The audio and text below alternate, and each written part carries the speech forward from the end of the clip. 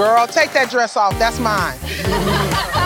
I don't appreciate you wrinkling my dress. If I die and come back, I'm coming back as that dress. And I want you to wear me just like you wearing that dress.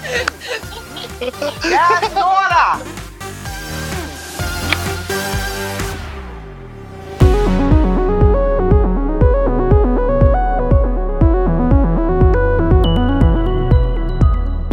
Hello, all you lovely listeners. Welcome to The Workroom, a labor of love dedicated to the torture chamber that is Project Runway. I'm Ernest. And I'm Nayland. Yay! Good morning again, Nayland, on the podcast. I'm here to bring you some Nayland-tude. Yay! Oh my goodness. Sweetness and light in Nayland.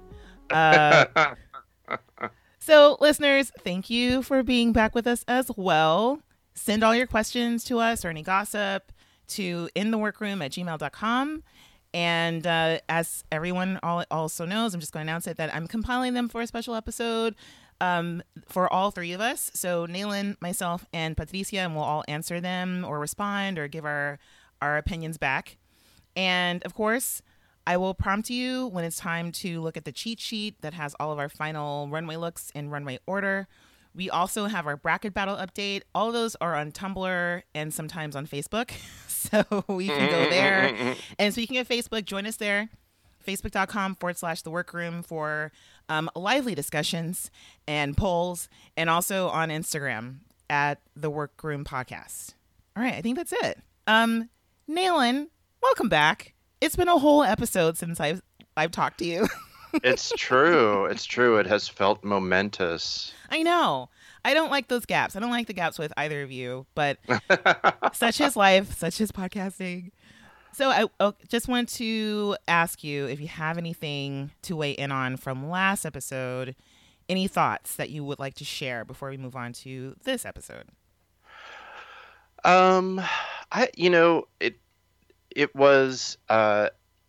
It was definitely interesting to see which of the departed designers were actually kind of worth something, and which seemed to purely have been cast for personality. Because we do get back all of them except for Asma. Yes. Yeah. And that was also heartbreaking as well. Poor Asma. I know. She's the most unlucky designer on this show ever, I think. Because not only does she get eliminated the first episode, but they bring her back, and then she kind of gets eliminated all over again. Mm-hmm. You know. It's true. No one chooses her for the team. Yeah. No, that was rough. Yeah. To watch. Yeah. And I think you guys were right. There's more elegant ways they could have managed that than to have somebody up there like just standing around not getting picked. Yeah. I mean, we don't hear from her. We don't say anything. And why, with this extra twist of there are more designers to choose, if you're giving them the power, just have it be this nice, friendly matchmaking thing. So, yeah, exactly. Yeah. All right. So are you ready to move in on this episode? Because I think there's a lot to talk about. And man, all right. So this is episode 10 and also episode 90 of the Workroom Podcast. I think it's kind of crazy. I have not been paying attention to our episode number.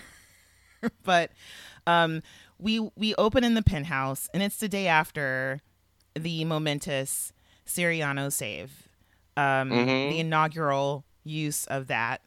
And we have Jeffrey, who's just wasting eggs, trying to make breakfast, still flustered from the day before somehow.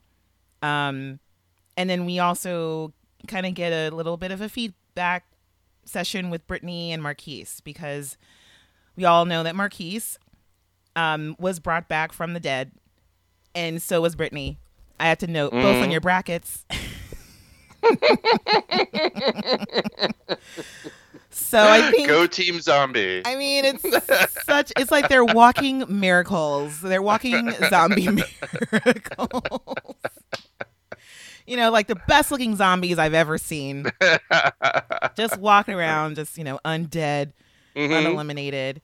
And Brittany is just gracious and happy to be here. So happy to be like, oh my gosh, we're going to the workroom. Oh my goodness. Yes. More of this crazy competition stuff.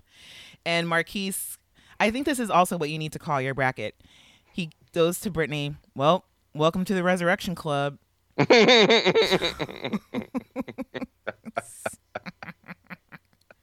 We could go so many directions on this. Yes, exactly. All right. So we head to the runway, and Carly clomps on out and also acknowledges that Brittany is alive again. And obviously, I think genuinely happy that Siriano saved her. And she's also wearing what looks kind of like an updated Wolf of Wall Street look. That it's like this slick back hair, and it looks like something that's sheer underneath, but it's not really an intro to the challenge. So she's given up on that. I also want to just take a moment here and go, like, what is with the shape of Carly's brows? Oh. They're basically like the shape of Wario's mustache. Like they're like it is such a pronounced arch. Arch, like, with very sharp edges. Yeah, maybe it's not even an arch. It's a chevron. It's a chevron kind of eyebrow. Yeah. It's the button you push when you want to go up in the elevator. It's the shape that they've decided is like the best shape for her eyebrows. Yeah. It's very severe, and I feel like I'm glad that you brought that up, because with the whole, oversized blazer, she's still on her Tom Brown kick, I think, from last week. And then we have our those her slick back hair. I just thought, like, oh, seedy Wall Street guy, but it's Carly. And so, I guess that's also a metaphor for, if you want to extrapolate evilness onto finance people, they're not all evil. It's just a serious. It's a very serious choice, and it just, for some reason, it like leapt out at me today. Yeah, she's got a serious get up on right now. Yeah. So she intros this challenge with a little game. So I guess we're gonna kind of soften the edges of how severe she looks with an association game. And she's like, yeah, so when I say tie-dye, what do you think? And people are yelling out the obvious things, like, right, hippie. And I mean, I would have yelled out preschool crafts, because that's when I learned how to tie-dye. And, you make your tie-dye shirt and you wear it to the carnival day. I don't know. The day that all the kids wear their tie-dye shirts. But Brittany brings up her childhood and summer camp, and Nancy is like, the 60s. Yes. I lived in the 60s. Yes. So Carly now wants to play a dissociation game. So let's do the opposite. She forget all the things that you guys just said, because it's wrong.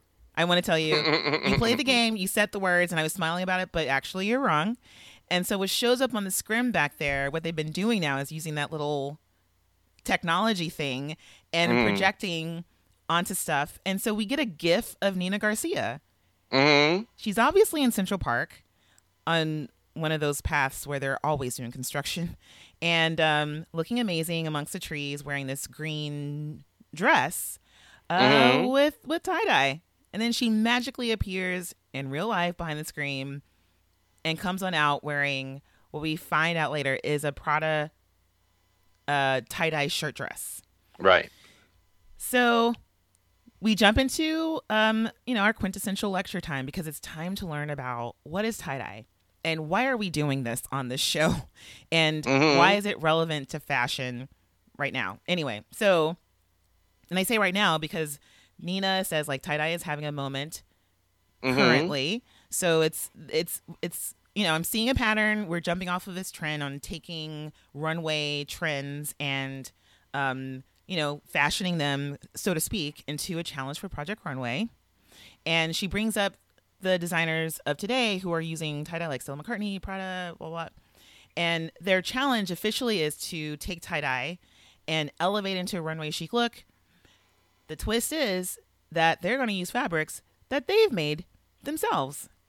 So it's a tie-dye challenge, but it's also a make your own print challenge wrapped up in that.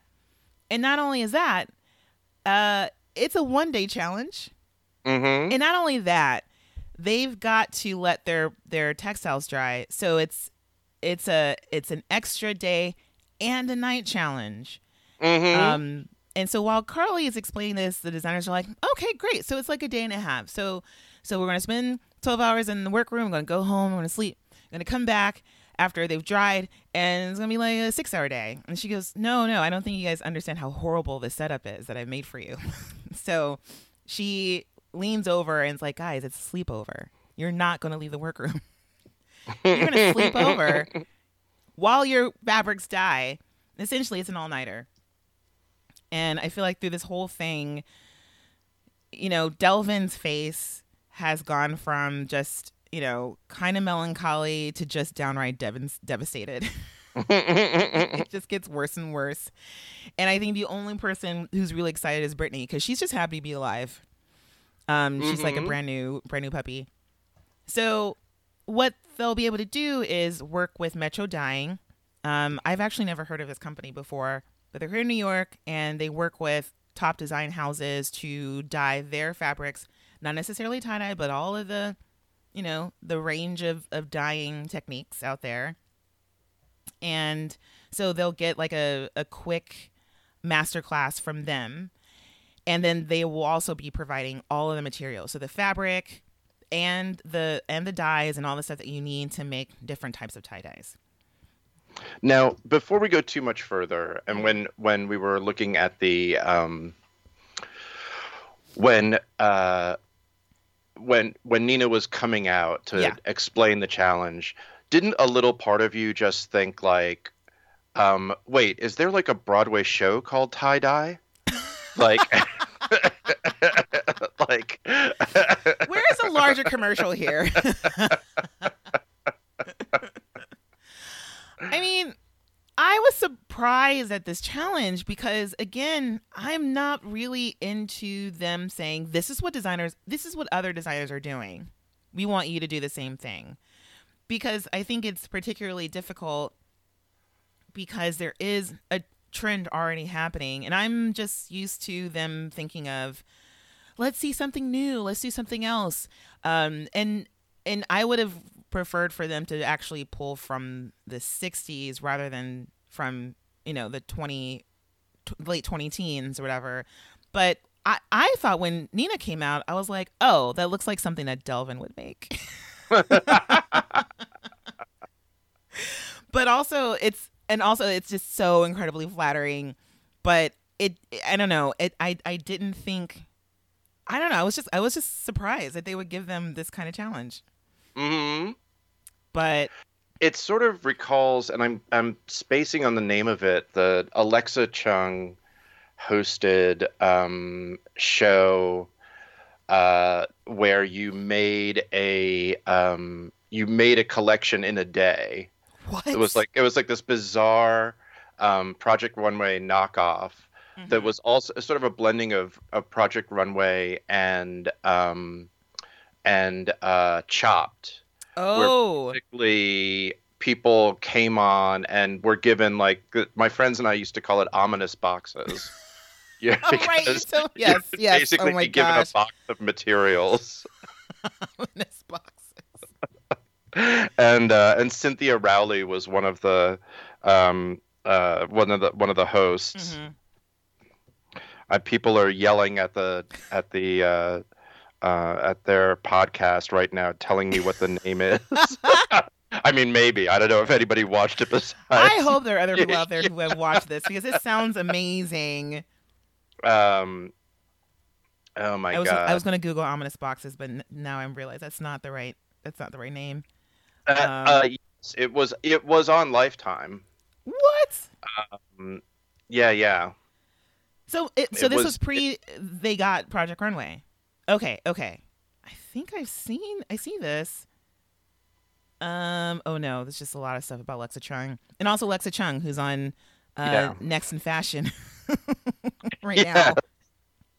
You know, and talking about, and I actually had been thinking about that show with them with this challenge because I was like, oh, this is very now. I get it. All right, but what's next? Something. It's what was it? It's not. Was it 24-hour catwalk? I think that was the working title. Was 24-hour catwalk. Okay. Anyway, they're like the yeah, so I guess maybe that's what it was called. You're right, 24-hour catwalk. I think Ominous Boxes is so much better. 24-hour catwalk is very literal. Okay. Yeah. I'm just saying, I'm kind of disappointed at the real name. Yeah. It was pretty hilarious because they had like a crew that helped them sew.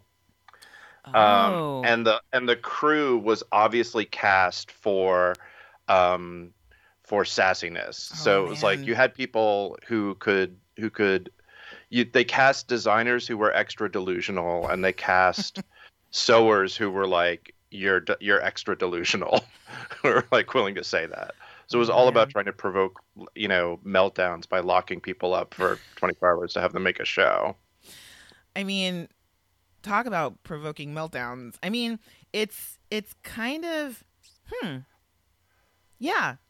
I don't know. I think I don't know. That's something that I think about because that's also the type of show that a lot of other non-Project Runway shows do, where they always give you like a crew of people to work with, so that you can do a crazy amount of work in a little amount of time. Because there was that other show where you made a whole collection and it got bid on by Macy's or Neiman Marcus, and it's like a whole tier. Like it's like, oh, will Old Navy take me? Will the Gap take me? Will Banana take me? Will Saks take me? Stuff like that. Yeah. Yeah. I don't know. That's kind of crazy. Anyway, if you can track down episodes, it is hilarious, and Alexa is a great host on it because she like really does not care. I want to watch that. Very good on there. I mean, I do like her on Netflix. So, yes. All right. Okay. So all of that is to say, tie-dye, locked in a room, 24 hours. They meet the people who are dying. Yes. And one of the designers is a good student. Yes. Who is that? Well, that is Brittany. Might that be someone on your bracket? I saw this. I'm sorry. I'm going to lay into you, Nayland. It has nothing to do with you. It is me. It's all me. I'm very sorry. I apologize in advance. I mean, let's just say, what did I say about Brittany from the get-go? She has the temperament, the personality, and the type of characteristics that makes for good television, but she's also a great sewer and great at construction. She seems like a person who has it all, like to make it to the end. I get it, la la la. And then when she pulled out her memo pad, I was like, "Are you kidding me?" And she's right. Okay, so let's get into this. So it's the master class with these dyers from Metro Dye, and oh gosh, like I even wrote down their names. I was trying to be good. Craig Eaton and Kate Nolan. And they come in, they're badasses. Kate's not even wearing gloves. She's all about getting her hands dirty. And they've told them, like, these are master level dyers. Dyeing is really difficult. We're going to go through 9,000 different techniques. And then Brittany does what I think they all should have done. Get your memo pad and then just watch them. Don't like do as they do. Just watch them, and then you'll have your time to make later. And so Brittany remembers her course from summer camp and was like, okay, yeah, so there's like a learning time and there's a doing time. Right. Yeah. I mean, and also if I had just received a save, you bet I would be writing every single instruction down. Oh, yeah. Yeah. like Good like that point. is the thing. Like if I had just like come back on the show after being cut, I'd be like, Mm-hmm. I am taking notes Yeah. on every damn thing. I totally agree. Where she's like, you know what? Tomorrow is not promised. And I'm going to Yeah. do all that I can to make it through today. And if you're going to throw some like 1,000 different new things at me, then I'm gonna write this stuff down. And that's, Right. I you look around and you have I'm just lucky that I have a know-it-all on my bracket who knows everything about dying apparently, and just yeah, it's just kind of looking at those people as if he's already better than them. It's like, well, I can't believe that I have to waste my time with Metro Dye because I'm already a master dyer. And then we have Jeffrey, who is still the color purple and already has shot himself in the foot. He's like, I'm basically going to shit the bed on this. I already know I'm gonna fail. This is gonna be terrible. And then you have Delvin, who's like, this is too much information for me to take in. Yeah, he's not into learning anything significant, any significant skill right now. Yeah, it's the thing. Like, dying is not easy. I've done it. You've done it. And of course, you kind of learn through a lot of trial and error. But when you only have 18 hours and you can't make a mistake, that's not enough time to dye fabric, let it dry, and then make a whole garment. Like, that's kind of ridiculous stakes here. So, anyway, yeah. I mean, tie-dyeing for me was like listening to Earth, Wind, and Fire. It was something that my older cousins did and taught me how to do. Like, I got to tag along with them while they were like in, community college in New Bedford and like hang out with the older kids and tie-dye with them and feel like I was part of the counterculture. Yeah. I mean, it's because it's like a mixture of joy and panic with the timeline here, because I tie-dyed in preschool, and I think throughout elementary school there's other days that we were able to tie-dye, and I just thought it was just magic. And I was in a latchkey program in elementary school, so we definitely after school programs would do like tie-dye stuff. And so I never really associated it with a particular time, but just with, it's so fun and it's magical and it's kind of crazy, but just like a little surprise thing there. So I don't know. So we get on into it, and we get Sergio for once being super sensible. Mm-hmm. He's like, the thing is that the silk is much better. I'm not going to fuck with anything else. Nope. Right. He's like, give me that satin, give me that charmeuse. Yep. Still kind of delusional here. In some ways. I love, yes. I'm starting to feel a little less angry about it because it's like, because I'm not using cotton.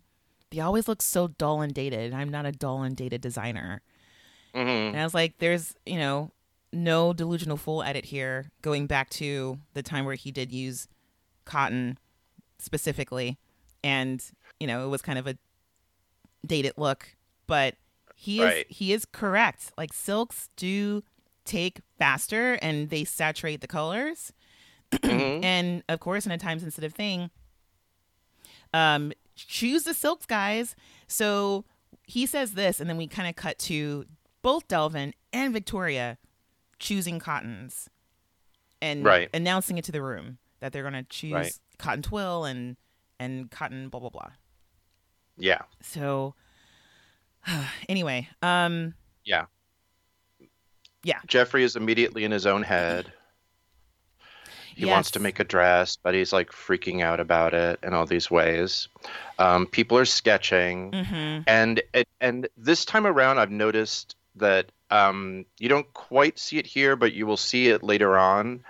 That Pilot clearly had like like excellent negotiators for their contracts, because every episode somebody is using those damn pens and erasing them. In case you did not know, Can I say, like I the noticed that designers have last week. erasable pens. Oh my God. I think it was either last week or the week before that, where I don't know, why is it sticking to my head? Now that you say that, Pilot is a genius. Those Pilot people, because I distinctly remember Jeffrey freaking out about his designs, as always, and then Christian going, maybe you should pare down the shoulders. And then we cut to him erasing the shoulders on his little pad. And I remember thinking, like, didn't he just write in pen? How is he erasing that? And, oh, man. Wow, I've been taken. I mean, so we do get to see some of these sketches, and I do have to point out Jeffrey, who is freaking out, but has been going through this revolution of paring down his designs and trying to be chic, not to over design. He's overcorrecting for the last time he was on the bottom with the sheer challenge, but I think it's been going really well for him. And then we have Marquise, whose inspiration is a quote unquote a girly girl who wants to have a look at me moment. And I think with Marquise at this time, I was like, well, I would love to see more menswear inspired things from you, because that's what's been going really, really well for you. So instead, it's interesting to me that he doesn't think that what he's been doing is feminine, and that he's going to do like a very, very feminine flouncy type thing. And I just was hoping that he would go in a more menswear direction. Yeah. We have Nancy, who is making pants. She's the only one who isn't racing for the die. And I think she's done with her sketching, but is going backwards from everyone else. Yeah. And starting off with just draping. And I think it's because Nancy's whole thing, as we've seen before, is that normally she'll make a textile. She'll do some sort of fabric treatment and then cut the garment, and she's thinking like, oh, I better make sure I have something to try on the model before I get involved with this other thing. And that, fair enough. That, not doing that trips some other people up, but it's also, it's a little unnerving.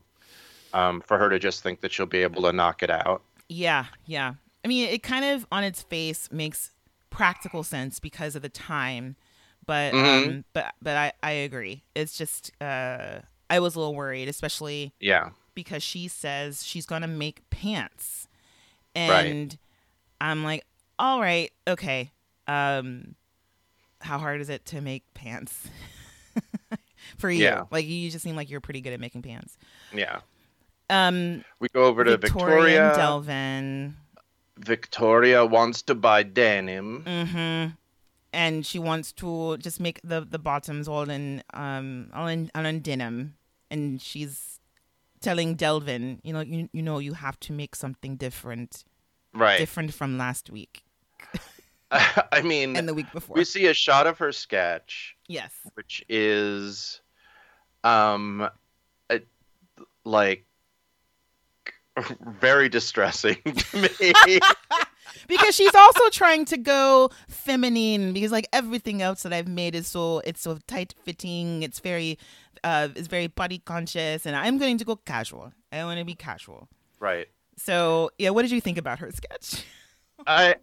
I mean, it's like this weird, like, flounce. Like, maybe her idea of what hippies are they wear jeans and, like, peasant dresses. Oh. Peasant blouses. So she's got sort of, like, the ultra peasant blouse with, like, 50 flounces on it. Yeah. And then an amazing combination of skinny jeans with Daisy Dukes like worn over them.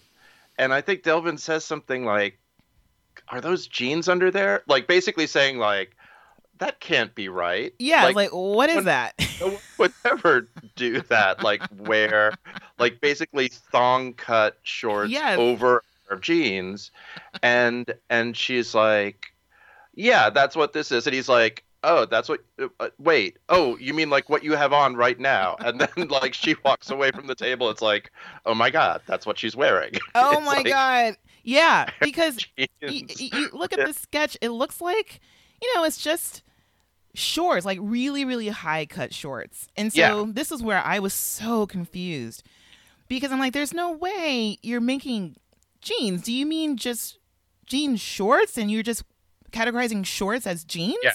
But no, you're right. Like Yeah. she's wearing these really, really high. Okay, so what is that? Were those tights underneath or were those jeans that she was wearing? I mean, let's roll the tape here. Okay, I'm looking back and I'm thinking because they were so dark, I thought she's wearing like, just tights underneath those. Yeah. Are those tights? I'm trying to get there to the shot of her. I know there's a later shot of her too. Okay. Let's see here. We're coming up on it. Here she goes. She turns away. I think that those are like full on. That's another pair of jeans underneath. Oh those man. shorts. Oh my gosh. Wow. Nayland, I can't. Wow. I am so confused now. So many things have been happening with my brain with this episode. I think my brain is protecting me in a way where there's certain things that I just don't see.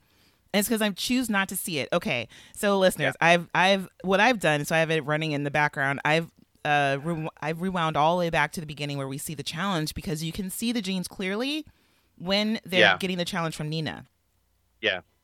Oh my gosh. No. I mean, what's happening?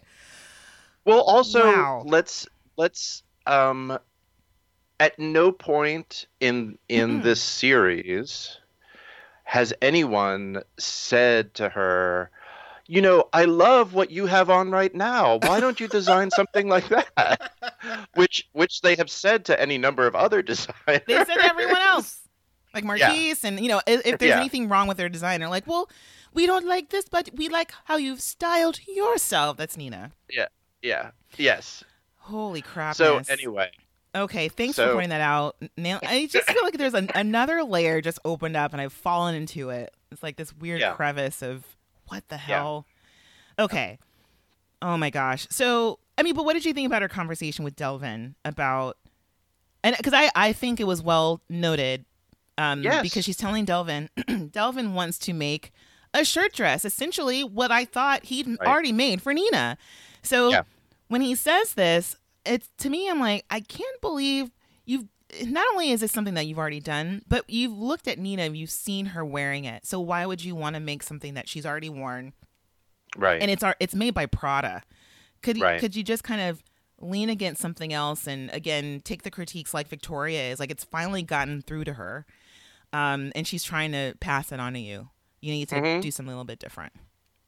Yeah, I mean, I think that this is the point at which we get. This is the episode, I think, where it's really clear, like, Delvin is someone who's working super hard to get himself out of his circumstances, has really built a business, and is really, really driven, but doesn't have like a deep range of patterns to draw on, like doesn't have a whole lot of design, has ideas about clothes, but doesn't have a ton of design training to be able to go into something. In some ways, he's very like Jeffrey. I think that Jeffrey also is one of these self-taught people who knows how to make certain kinds of garments and is attracted to certain kinds of silhouettes and keeps going back and forth to that. And I think that Delvin is you know, capable and willful, but doesn't have a whole lot of versatility, and this is where we're up against it.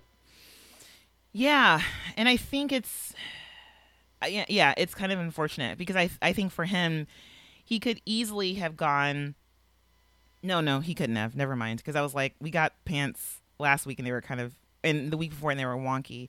Yeah, no, I agree. I totally agree.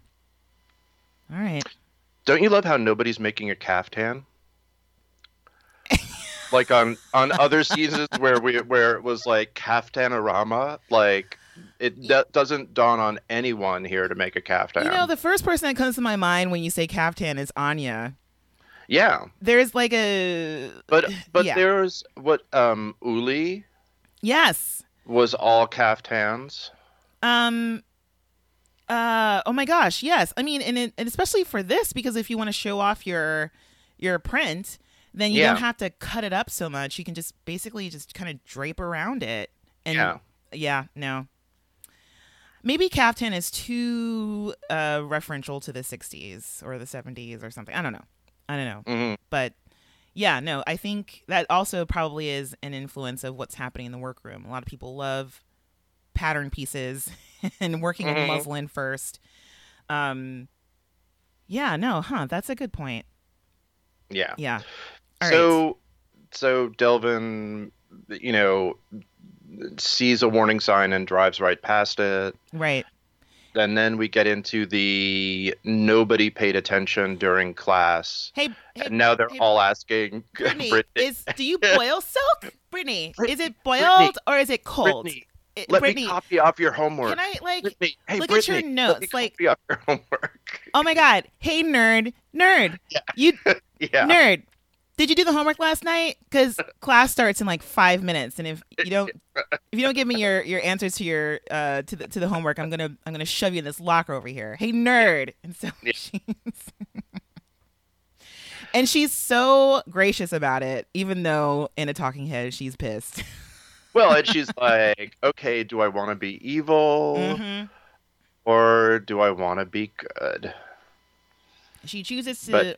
She chooses to be good. Yeah, she chooses to share her information. Yes, and she's I feel like she's better off for it because it still doesn't soak into a lot of people. Right. What they're actually having to do. But we also get to see how many things go into dyeing fabrics. There's so many factors. All right, so it's time to get their supplemental fabric. And so they're going to be able to go to Mood. Yes. And they get $175. And they do get their talking to from Christian that the star of the show needs to be the tie-dye. So 80% tie-dye and then maybe 20% of this supplemental fabric at Mood. Yeah. Can I just say that, like, this opening Mood montage, by the way, like the establishing shot of the T-shirt at Mood and then when Christian's standing in front of that bale of fabric, like there's something where Mood is just rubbing their noses in the fact that there are lots of great sheer fabrics at Mood that none of you guys chose. Like, look at that great, like, sheer print Harlequin thing that is going over the Mood T-shirt. I know. I mean, it was... It's like, wow, that's a very cool sheer fabric.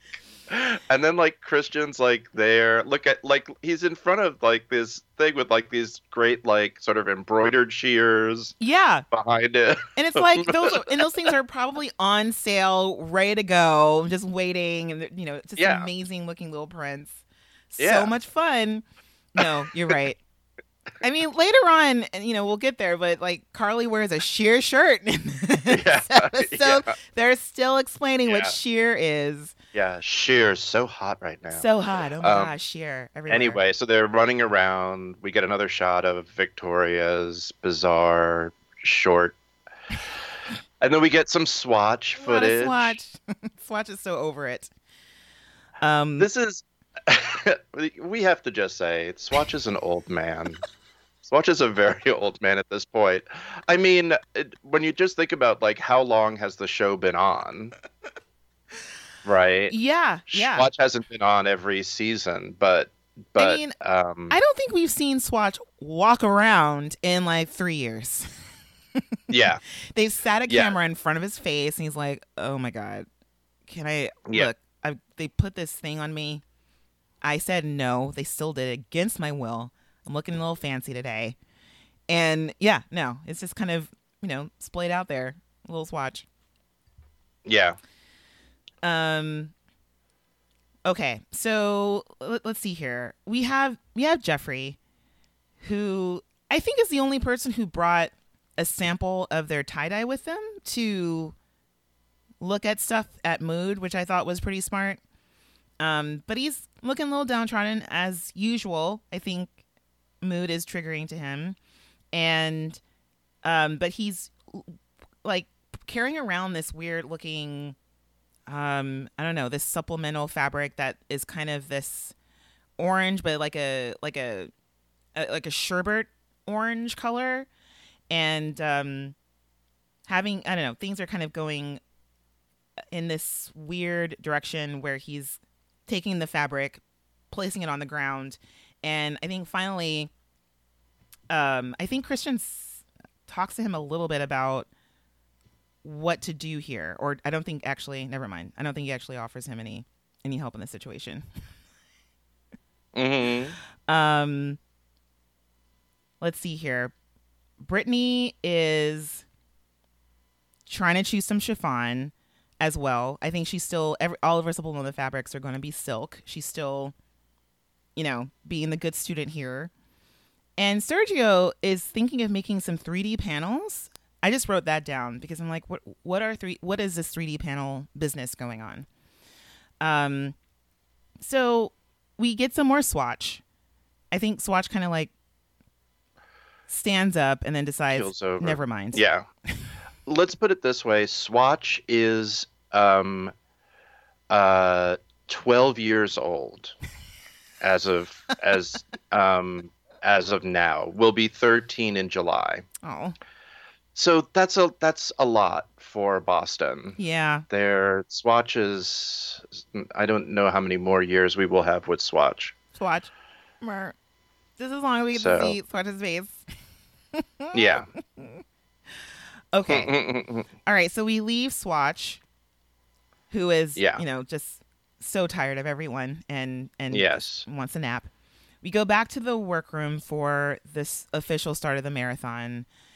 Mm-hmm. They have 17 more hours. We get a countdown throughout the episode. And once they walk through, it starts at 17.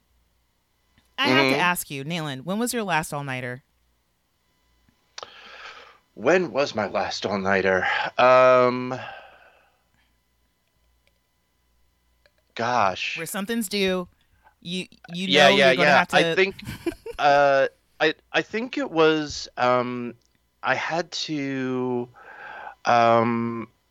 get some stuff together for my show at Matthew Marks before flying out there in August, and I think that was the last all-nighter. Was like finishing that up and packing. How about you? Yeah, I mean, I was actually just kind of racking my brain because this whole episode made me so tired. When I know I have to stay up, it's like I just kind of do this thing. Well, my last all-nighter, I had to actually. This is interesting. So I had my show up in Rochester, and I did something really dumb where I decided to make a skirt that I wanted to wear for my opening. And so I'm not a master sewer, of course. I'm not Speedy Gonzalez, and I'm just whatever. And I knew that it would take me a really long time. So I thought I'd put myself up in a really good situation where I cut all the fabric the way I needed it, but it was kind of a complicated skirt. And I packed up my work. And because there's some stuff that I could bring with me on the train, because I work with like these soft textile blankets. And so I'm like, I can bring this with me. And then I stayed up packing and I finished that damn skirt. And I slept on a train because it's like a 7-hour ride to Rochester. Right. Yeah. So that was my last all-nighter, and I was so mad at myself because I'm like, you could have planned better. But even just watching this, that's what I thought. I'm like, oh man, all-nighters are just they're so daunting, and to watch them coming into the workroom knowing you're not gonna sleep. If you want to do a good job on this, you gotta just stay up all night. Yeah. Or do some planning for like what's the stuff that you can do while you still have some capacity, and the stuff that I mean, to go to the thing about Nancy, maybe Nancy's thinking like, okay, I know that the dying I can do when I'm sort of dead on my feet and don't and I'm waiting for it to dry, or I'm doing this or I'm doing that. So I'll leave that for later on. The sewing is the thing that I need to be alert and paying attention for. Right. And so maybe that was her plan. Yeah, because I really did see where she was going with this. Because we start with Nancy a little bit. Yeah. And she's bringing back another pair of pants. And we see a flashback of Elaine kind of scolding her from last week or maybe the previous week, where she's like, we keep seeing these pants. Right. And she's like, no, but these pants are totally different as far as I'm concerned. And I'm like, okay, which means that they're the same. If it's as far as you're concerned, Nancy. And again, it's like,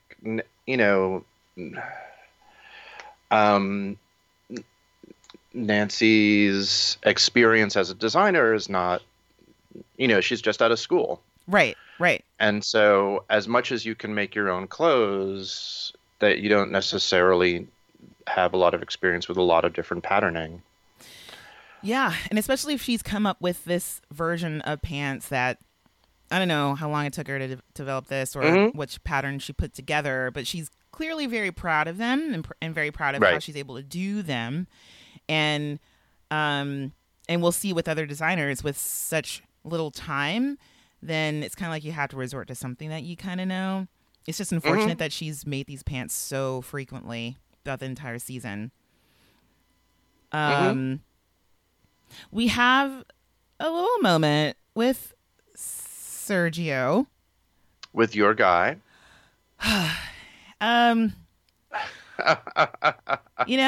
Because I feel like after last week's epic clapback. Yeah, after last week's, he's decided to make a dress about the good old days. So if he didn't really get across last week that he really meant it when he thought the 1950s was the last time that we all had it great, that this country was going in the right direction, before the Civil Rights Act and when segregation was a thing, and black people, and I mean that's all people of color, blah blah blah.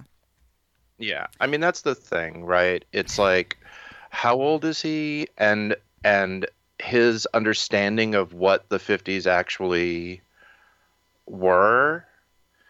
Anyway, he goes like, I feel like the judges are afraid of me, and so I should just shut up about the stories. It's like, yeah, probably, as everyone has been telling you for months. Like, these stories actually do not help you make better dresses. Exactly. Like they are like completely weird distractions that you keep trying to lay on top of what you're interested in making to make it mean something, whereas what you want to do is make cocktail dresses for rich ladies in Texas. Yes, and I mean, I'm all about getting there. He's totally wrong. Like, the whole premise of why he's doing it is wrong.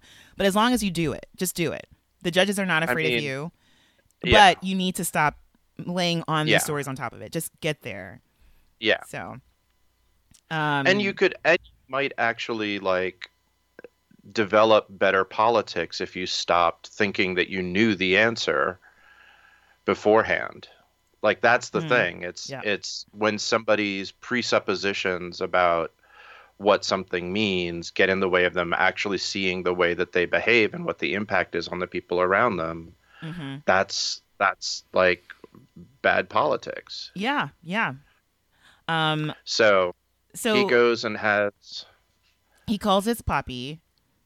his boyfriend, Cade, for some reassurance and some affirmation, and Cade gives him all the affirmation that he needs because it's like, I am so proud of you. You're doing so much heavy lifting there. You're so smart. We're the most amazing people on this planet. And when we're together, we're going to rule this world. But while we're apart, we're going to rule our own sides of the world. And, it's just, yeah.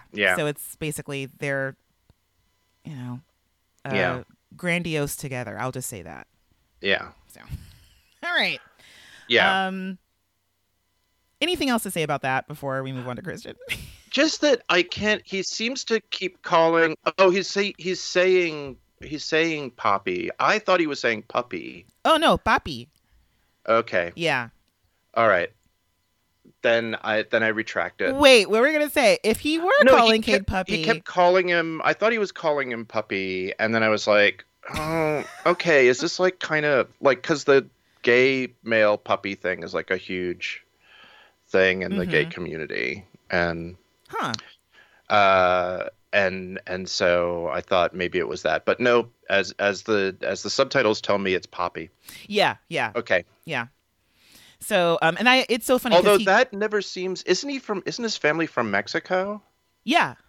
Like, that never seems like a Mexican thing. Like that, isn't that like more of like a Puerto Rican, Caribbean thing? No, it's a Poppy? Mexican thing too.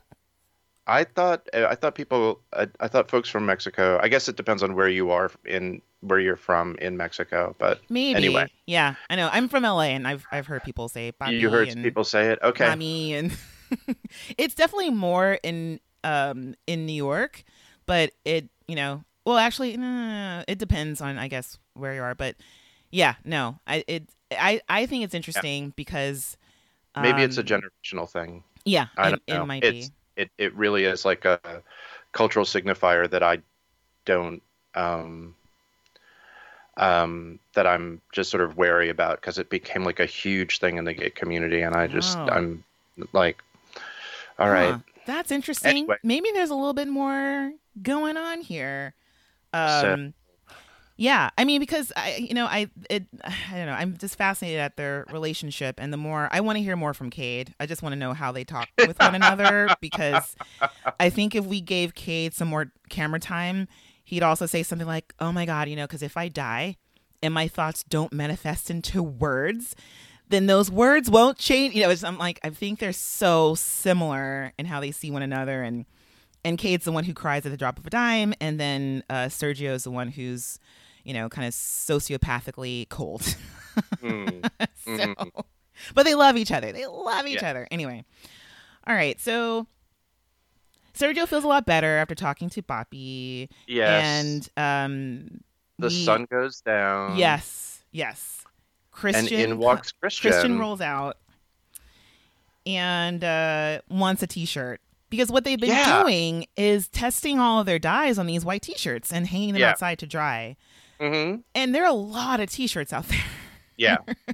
So I was a little confused, I think, before, because I was like, is that their fabric or what's going on? But he's like, is anyone going to gift me a t-shirt? I would love one. I'm a small. And I was like, I actually want one too. Where are those t-shirts going to go? Victoria offers one. Can we just say, like, Christian's being a little transactional about the save? like, let's just pull back for a second. Can you imagine Tim Gunn, like, walking in to the workroom and demanding things from the designers? I know. Put on the pressure. Give me a t-shirt, and then also, like, admire me, and then also tell me I look good in green, and then also, it's like, this is the thing, Christian, like, there is a thing about, like, overshadowing the folks who are currently on the show. Mm-hmm. And it's a little uncomfortable for me. But his whole thing is like, Victoria, look at me. Like this is how you mentor someone. Pay attention to me. Give me a present and then Yeah. yeah. He's like, I would like a treat. It's like he's kind of it's so I think later on he's like, if you don't get through this challenge, you're gonna owe me a check, Brittany. Yeah, Yeah. exactly. It's like, yeah. Yeah, no, I think this probably shows. Okay, because this makes me think of it's good that he saved Brittany and not someone else, where it would translate strangely, because it clearly is a joke. But for instance, like with Victoria, if he'd say Victoria and he's like, Victoria, you owe me something, and Victoria would be like, owe you what? Like, why these? Right. I would rather not have your save if now I have to owe you a check after Right. this if I get eliminated, and stuff like that. Yeah. Yeah, no. So they totally talks to turned out. Nancy about ice dyeing. Yeah.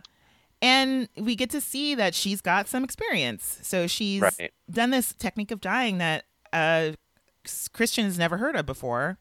And she explains, like, you get your powdered dye, you throw it on top of this, and it, as the ice melts, then it incorporates all the colors. And she works with this program in Philadelphia called the Refugee Women's Textile Initiative, where she works with women in that program to make scarves and has taught them how to do this technique. And she talks about, like, and so I want to know which fashion school she went to in Philly, because that's also where the first Jay McCarroll is from. Jay McCarroll also teaches at a school in Philly, and we also have had other winners from Philadelphia. So I guess we're putting Nancy in Philly as one of our other prominent Philly designers from Project Runway.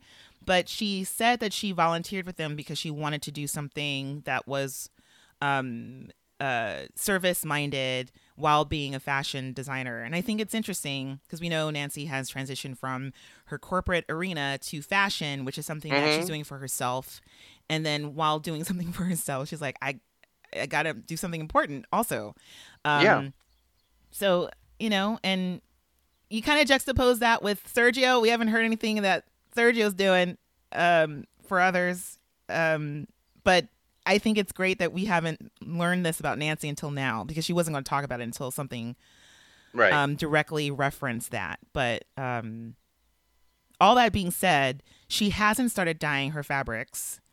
Christian's worried, but I was like, I think she'll be fine with the dyeing part after learning that she's done this before and she's really good at it and she's taught it before. Right. So and I think, to be fair, Christian's just more worried that she won't have any presents made for him in time. Like, you haven't made me a tie-dye a t-shirt. I'm collecting everything. There are 50 out there, and there were none from you, Nancy. I need 55. Can you make me 5? What are we doing here? Why are we here? I'm like, Christian, we're not here for you. Yeah. I love how it bothers you so much. Because I think it's important, but I think because to me it's so amusing, but it makes me think a little bit more about his mentoring technique and how it could be a little bit grinding when you're on no sleep. Yeah, and I just, again, I was attracted to the show because it seemed to me like a real metaphor for art school and how things run, and so I get very hinky about what. I feel a certain way when I feel someone's not being a good teacher. Yeah, yeah. And so that's my meta game with the show. Yeah, I feel like that makes total sense. It's it's bad news as a teacher when you center yourself all the time and make the students like pay attention to you and make it your story. Yep. It's not great. Yeah. Not great. So I'll let you know, Nayland, I am not looking to Christian for any pointers on how to improve as an educator. Christian is not my example. Christian should be looking to you. Let's just put it that way. Aw, thanks, Nayland. You haven't even seen me. Well, no, never mind. No, you have. You have heard Yeah. Yeah. Like, that's how I am, where I'm like, I kind of, okay, well, we'll talk about this off podcast, but also because because with Christian, I think boundaries are so important. And so it's kind of like, if you want people to take you seriously, and when you say things out of your mouth, when you tell Nancy, I'm worried that you haven't started dyeing your textiles, then you want that to land in a certain way. And so you have to comport yourself throughout the workroom in a way where, whatever you say will be taken in a certain context. And so you just, just be careful about those boundaries, Christian. Anyway. Yeah. Just look at the difference between I'm concerned and you're frightening me.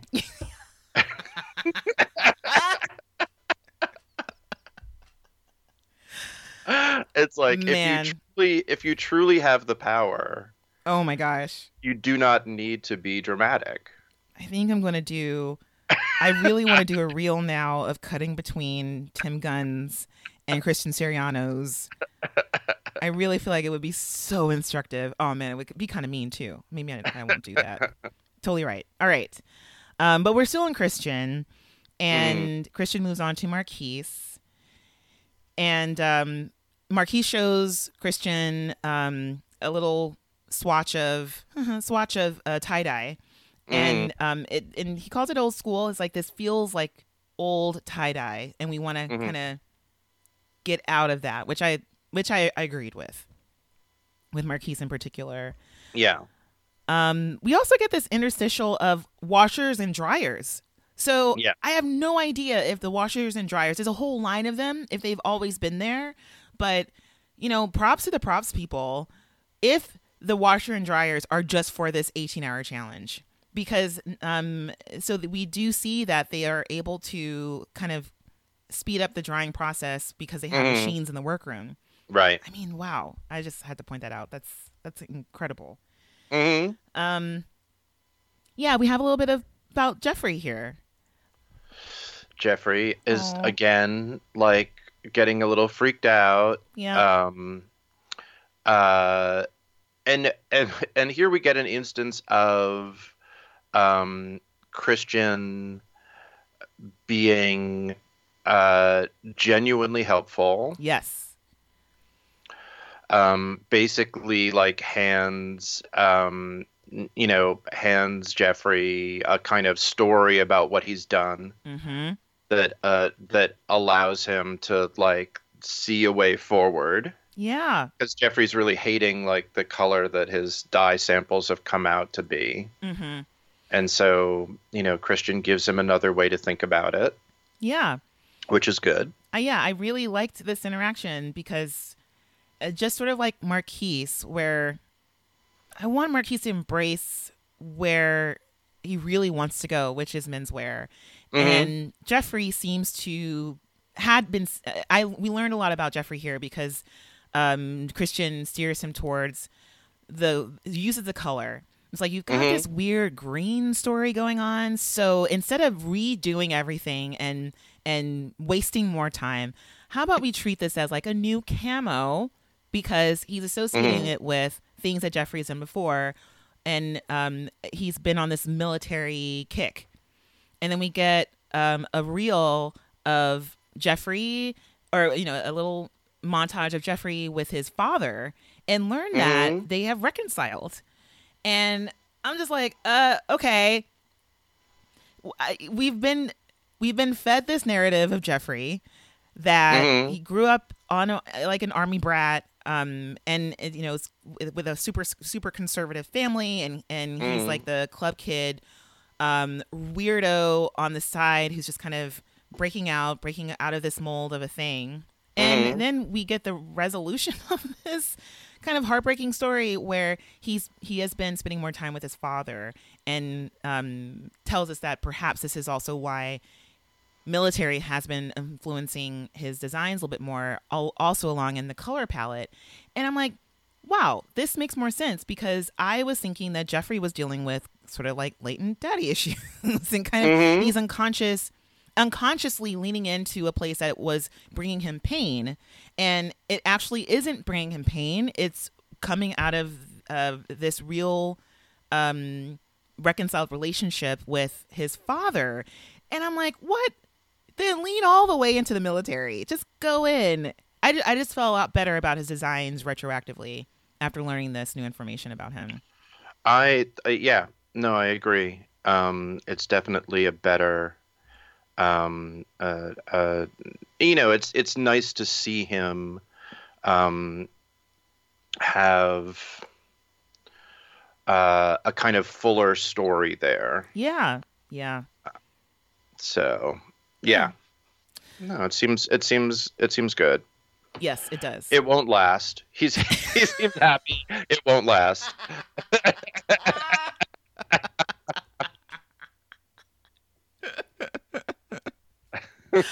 I mean, yeah. I mean, cruel, but oh wait, do you mean on the show or in life? Oh no! On the episode. Okay. On the episode. It's not... Oh, okay. No, because this is the thing. I did not choose Jeffrey because he's like a walking, talking, ticking time bomb. Like, look at his skin. He just looks like he's constantly on the brink of actually exploding. So I have been feeling my regrets, of course, and I've voiced that before. But my other choice would have been Victoria. Jeffrey was way down the list because I was like, he's gonna end up in a puddle somewhere, just splayed across the workroom floor. And we were like, where's Jeffrey? It's like, oh, here's that pink spot. Like, there's Jeffrey. He actually I mean, it's not guaranteed that he wasn't just going to melt down. I mean, between you and me, I kind of thought he was going to be gone before now. I'm very glad that he's here. Yeah, same. But at the same time, I think that there was definitely it could go either way. Right. So this is predicated on your mood. I mean, like on their disposition. Yeah. I mean, and also this kind of segues nicely into Brittany, another person I didn't choose her because of that. But here she is on your bracket. And so Christian comes over. She's our next person in our little critique section. And it's really quick, but she's doing those sleeves again. And I think Christian gives her some really great advice because he's like, listen, this is a tie-dye challenge and everyone's going to have a print or a tie-dye thing. You need to think more about your shape and your silhouette. Do something else with your sleeves. It looks like she's going to do what she always does with her sleeves. Mm-hmm. So I think she thinks her straps are her signature, but I don't think it's the straps. I think it's the sleeves. And we have... we kind of raced through Marquise and Sergio. I don't know if anything stood out to you about those conversations with Christian. Because then we have Victoria from Moldova, and she's saying she's doing a lot of stuff. She's got a shirt over a pant. She's got we don't know this yet, but shorts over a pant. She's going to bleach part of her pants, and she shows Christian a little swatch of bleached denim, and Christian leaps back into 2002. He's like, oh my god, this is a Brittany Justin moment from the red carpet of 2002, and we get the whole, which is wrong. I mean, actually, like when they show the picture of it, no, that's not that is that the Britney thing is hideous, right? But is not bleached out denim. No, it isn't. And certainly not in the way that Victoria is presenting it. No, I think I even would have gone back further. Like, this is not 2000 aughts, or it's the 90s. Like Jordache or whatever. It's a very, again, dated look. Or it's like a skinhead punk, like bleach look. Mm-hmm. It's really bleached. It's almost, she's whitened the denim. Like it's almost white. Yeah. I will tell you that in the 70s, I had a moment where it was like, oh my god, this bleached jeans. Like when it was hard to get like straight leg 501s as we think of them now. Mm-hmm. And that sort of punk bleach thing was like super cool.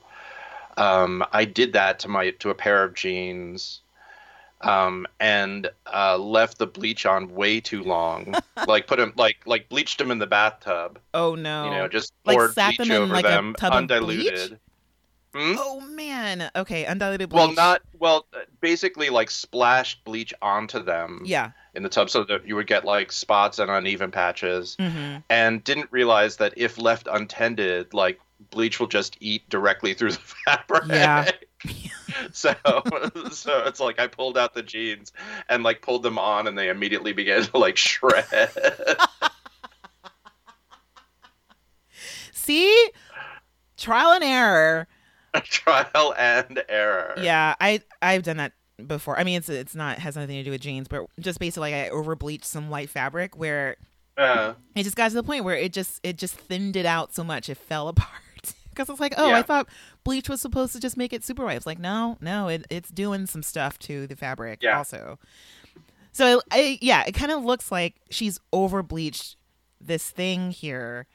But also, I don't know. I feel like you don't really need to do a test. I just won't go there. Like, it's kind of like it feels like she's sort of also wasting her time. Just experimenting with stuff that's not tie-dye. So, yeah. We also have Delvin, who is wearing the denim apron that everyone has. Not his lab coat, because he doesn't want to get that dirty. And he's also doing a coat dress, a different kind of coat dress. So now here's the thing. If Delvin was super smart, he would make a lab coat and tie-dye it. What? That is such a great idea. You know, like take the thing that you are, deeply associating yourself with, and make that into a wild dress. Also, I don't know why they all did these sort of test dyed t-shirt things. Like, what if you sewed a bunch of those t-shirts together into like a kind of crazy dress? Yeah. Like sort of embrace, like you could take it from the direction that, yes, this is what everybody does with tie-dye, but then make that into a wilder thing. And so I think, yes, if one way out of Delvin's dilemma would be to start with the lab coat. Man, yeah, I it's so interesting because I can't ever see Delvin, quote unquote, disgracing. I mean, for him, exactly. it would be it would be that interpretation. Like, he would interpret it that way. And like, I'm not going to disgrace it because there's so much. I don't knock him for not wanting to wear his lab coat while he's dying, even though that's what a lab coat is for. It is an apron, essentially. It's a different type of apron. It just covers you up. And also it's something that you use in a scientific lab when you need long sleeves because fluids are flying around and you need more protection of your body. And so, but yeah, wow, that's a really great idea because it's also something that's tailored. There's a collar. You can do whatever you want with those collars, buttons, and it kind of looks like a suit. I mean, it is a suit. It's your suit. Yeah. Man. I think it's that thing of he has yet to experience enough of this world to be able to treat it with irreverence. And that's sort of where he needs to get to. Yeah. Like, at a certain point, and in any profession, you need to kind of admit that it's like, we're making all this stuff up. Like there is absolutely no scale that exists objectively out in the world that can tell you that something is fashionable or not fashionable. Right. It is right. entirely like a consensual like story that everybody is making up and telling themselves. Yeah. And so if you can never admit that and play with that, then you don't have the chance to actually like change that or inflect it. Instead, you're just always acting reverent towards other people's made up stories. Yeah.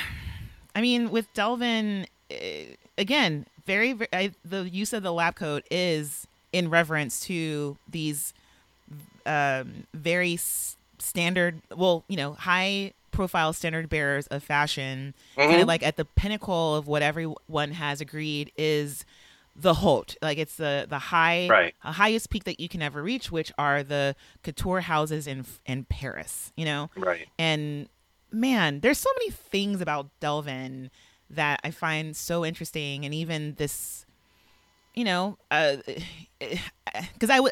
while you're talking about that, I'm like, well, I feel like you would have to have some type of sense of humor to want to break out of that, to look back and be really kind of, stick up a middle finger and not really care, but also work within this idea that like there's still some push and pull, some love there, but not taking it so seriously. And I think Delvin is so serious, and even when he tries to crack jokes, like it's like I don't know if you really have a sense of humor and also a sense of where you can go a little bit outside of yourself and still be okay.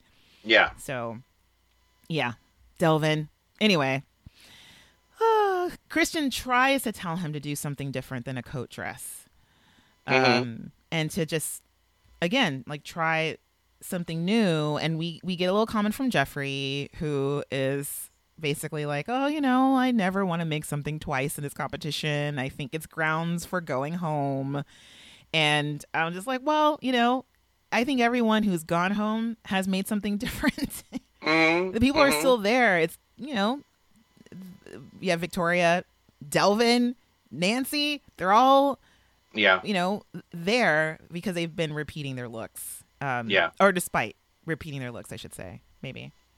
Yeah. So. Yes. But I also want to point out that Delvin, the last time Delvin pulled an all-nighter was during prom season back in Chicago. And I did do some research on Delvin, or I went through his Instagram. And Delvin is really diligent, like super, super diligent, because there are things on his Instagram that he's posted that he's made on the show. He's made it off the show. And I think you can buy all that. The stuff that he's made. Anyway, just saying, like, despite all of this, like Delvin, straight shooter, hard worker. Yeah. All right. So it's time for a midnight model fitting. And it's the models are on call. And they come on in and they're so tired. Like Jeffrey's super tired. Everyone is kind of at their wits' end already.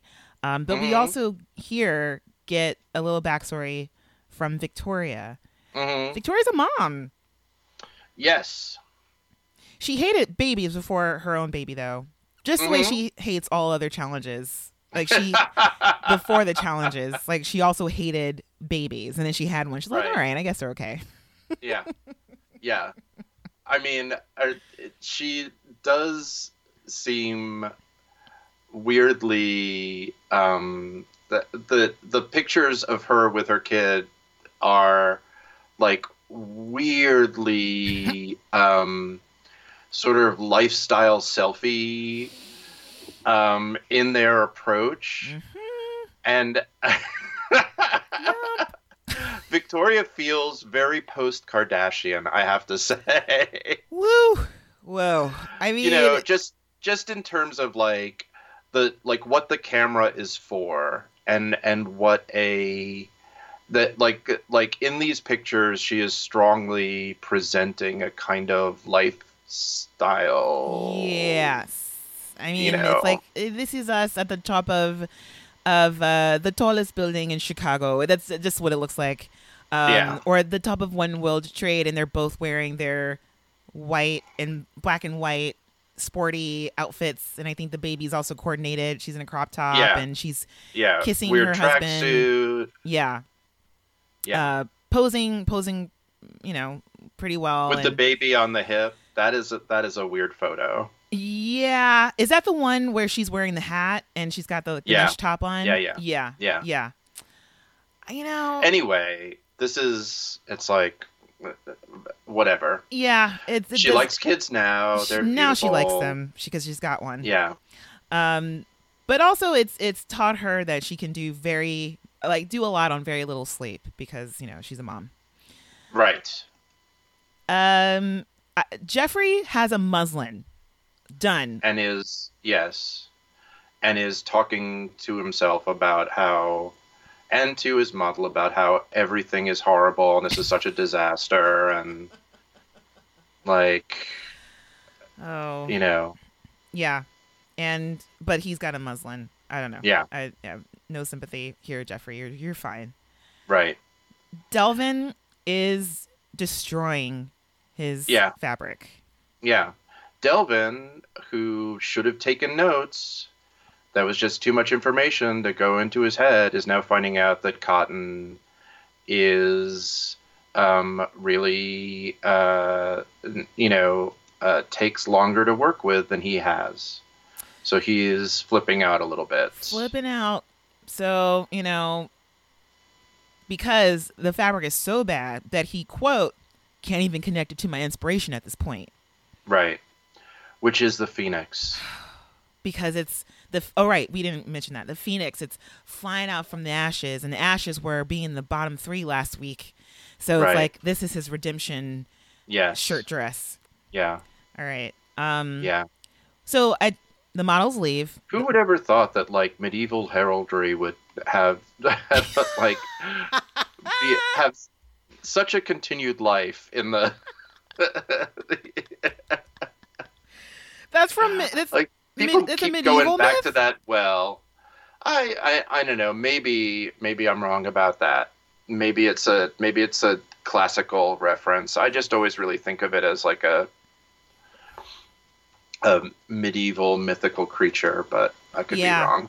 I mean, it is like I always thought of it as a classical mythical creature, and I don't like referencing the Phoenix because my undergrad alma mater now has a mascot, and it's the Phoenix. It never really made any sense, but now that this is a new mascot because before it was just a color. Now it's a mascot, and so they made a mascot outfit. So like we're an actual Division I school. We're Division III, barely. And so this person walks around, and it is to me, it is a terrifying mascot outfit, and it's a Phoenix. And so I don't have good associations with it, but I will say the colors are pretty. Do they burn it every halftime? That would be a totally amazing thing. That would be great. Like if you had a suit that burned away and then you were an egg. It would be so good. And then you hatch. Yes. You hatch at between the third and fourth quarter. Yeah. And then by the end, with 2 seconds to go, you're reincarnated and you're just actually flying, and you're even more red and pink than before. Yeah. That'd be great. Oh man. Then I would like it. Then I would be like, I know. It's a performance piece for every game that we lose. Anyway, so all right. Model fitting of despair. Everybody's full on deeply tired. Yes. And then the models go away and Christian comes back in. Mm-hmm. And is once again now it is your job to all entertain me. I'm going to act like there's a twist, and they all are just like, oh God, my God, no. what's happening? Don't do this to us. We gave you a T-shirt, isn't that enough? What more do you want from us, Christian? Blood? Do you want our blood? Right. And then we find out that his very good friend, Leslie Jones, is going to be guest judge. Yeah. And then cut to Leslie Jones wearing custom Siriano during the premiere of Ghostbusters. Yeah. Which is how this friendship started. Yeah. So, yeah. So excited. They're all generally pleased by the news. Uh-huh. They're so yes, exhausted. because it doesn't require them to do any additional thing like make an accessory or something. Exactly. It's like, this is fun. So Christian leads them to die some more. Mm-hmm. And again, we have a moment with Victoria because I think Delvin has kind of caught on to the silk thing, but Victoria is the last one. She's like, Brittany, how long do I let this cotton sit? And Brittany goes, 45 minutes tops. And she goes, fuck. The longest fuck of the season. Because she's just realizing, I think they have like 4 hours left. Yeah. And she's like, oh no, this is bad. Yeah. Brittany. Also, Ernez. Yes. Why wasn't this episode called Live and Let Die? Oh my gosh. Because they have to make it explicit. Or why did nobody yell at Christian, leave and let us die?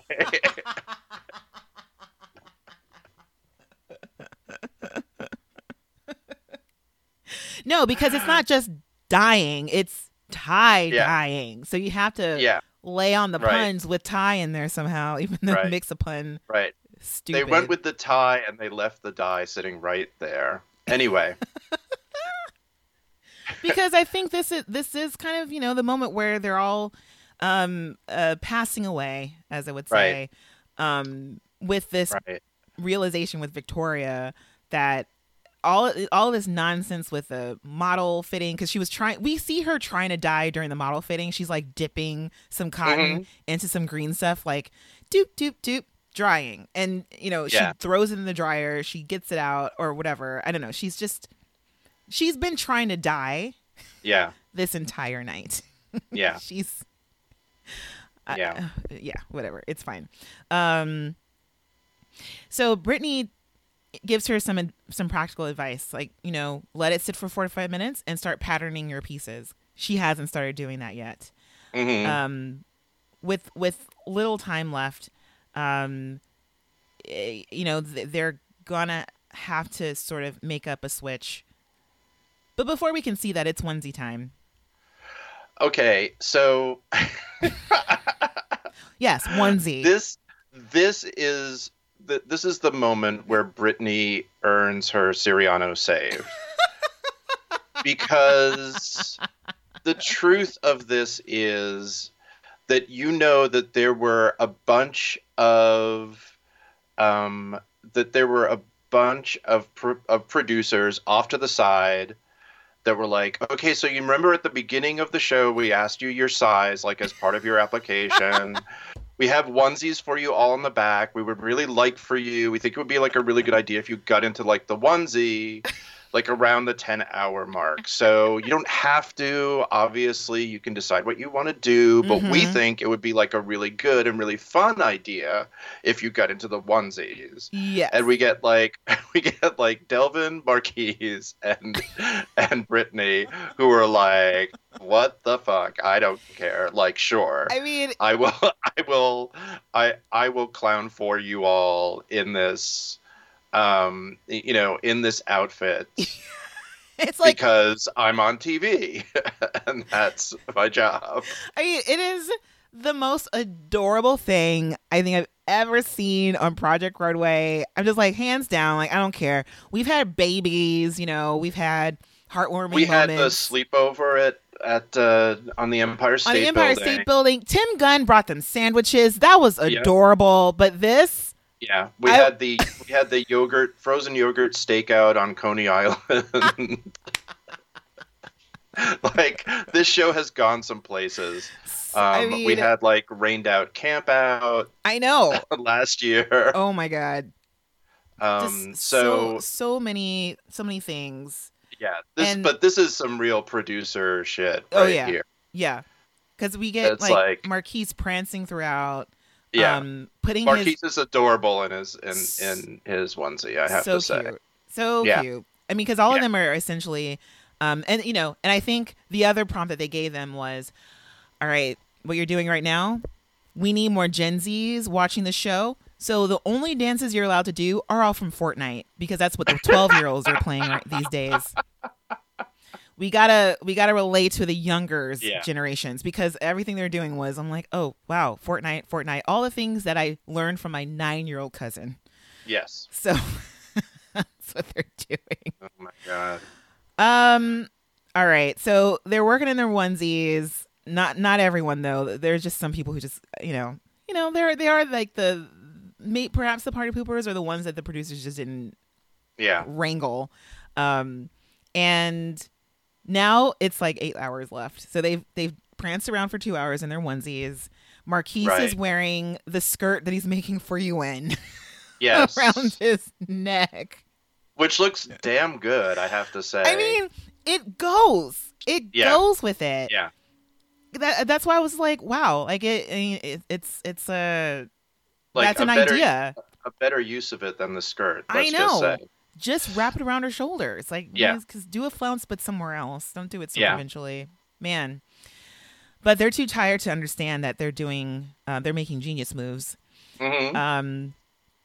Okay, so we get to a point where finally Nancy is dyeing her fabric. Mm-hmm.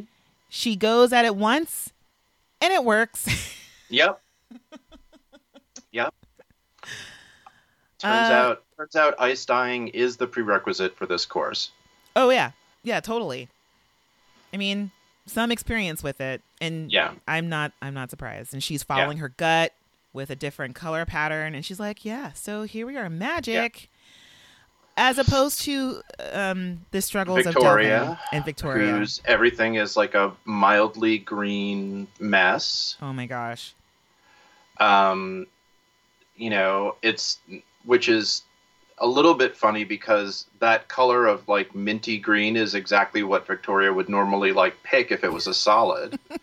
So right. So it's, the fact that she got there by mistake is distressing to her. Yeah. I mean, she takes it out of the dryer. I just have to say that. And it's like totally faded. And to me, it was kind of jarring to see. Honestly, with this challenge, I would never use a dryer, just saying. But yeah. And we also have Delvin, who goes over to Brittany, who is our A student, and is like, Brittany, do you have any more Duchess satin? And she's like, how much do you need? 5 yards. And she gives him 5 yards. Yeah. So yeah. Yeah. I mean, second time around that, basically, if this was a more cutthroat crew, and there's something to be said for like keeping people locked up in the room with each other, right? Who is going to say, no, you can't, I might need it later on. Yes. Like I might need my fabric later on, so you can't have it. Right. Which would be a very typical like Project Runway move to sort of free somebody out. Mm-hmm. Here it's like, we're gonna have to be in this same room all the way to the runway. I don't want to have like a fight with you for the next 10 hours. Yeah. While we're working. So yeah, of course I'm gonna give it to you, but it's it certainly marks the second time that Brittany is gone above and beyond the bare minimum to sort of keep the peace and help other folks out. And I will say, so Victoria also kind of announces to the workroom, I need satin, or I need silk. Who has the silk? And Sergio is the one who gives her the rest of his silk, which is a total of 3 yards. But I think there's also a little bit of, we've got 3 hours left. And how good is your design going to be if you're just dying now and I'm 10 steps ahead of you? So there's not as much risk in helping at this point. Right. So, if there's a little bit of there is camaraderie there, but I think it makes it easier to do it because it's like, oh man, you guys are in dire straits and I don't see you as a threat. I don't see you as a threat. Yeah. To be cynical about it. So, man, so yeah, we have Jeffrey here. Surprise, surprise, freaking out again. Right. His stuff looks too dark. Too dark. Because he's boiled his silk. It's horrible. It's a mess. I can't. He boiled it. Oh my God. It's bad. black. It's supposed to be green, but it's just black. Oh my God. Yeah. It's so dark. Yeah. And despite anyone else talking around him about what's actually happening, because Sergio goes, oh, they said it should lighten up. I'm randomly giving Sergio a southern accent. It's like, well, they did say, that it should lighten up, when it dries. And then Nancy goes, I think there's some potential here. He's just not hearing any of it. It's like, no. Right. He stumps off and he's like back to like episode 1 shade of Jeffrey. It's just so bright pink. Yeah. So even they bring them pizza, which I have to say horrified me because when pulling an all-nighter, I used to do this in college where I would use pizza as an incentive to stay up. And like, if I stay up all night and finish this paper, I can eat this whole pizza. But it's gotten to a point where I'm at a place, perhaps in age or also how I've changed the way I eat, where pizzas make me tired. So yeah, I was like, oh no, pizza's the last thing I would eat. I'd be so mad. I'm like, wait, what can I eat? It's just a pepperoni. I'm there with you. Yeah. I hear you. So they're tired and goofy.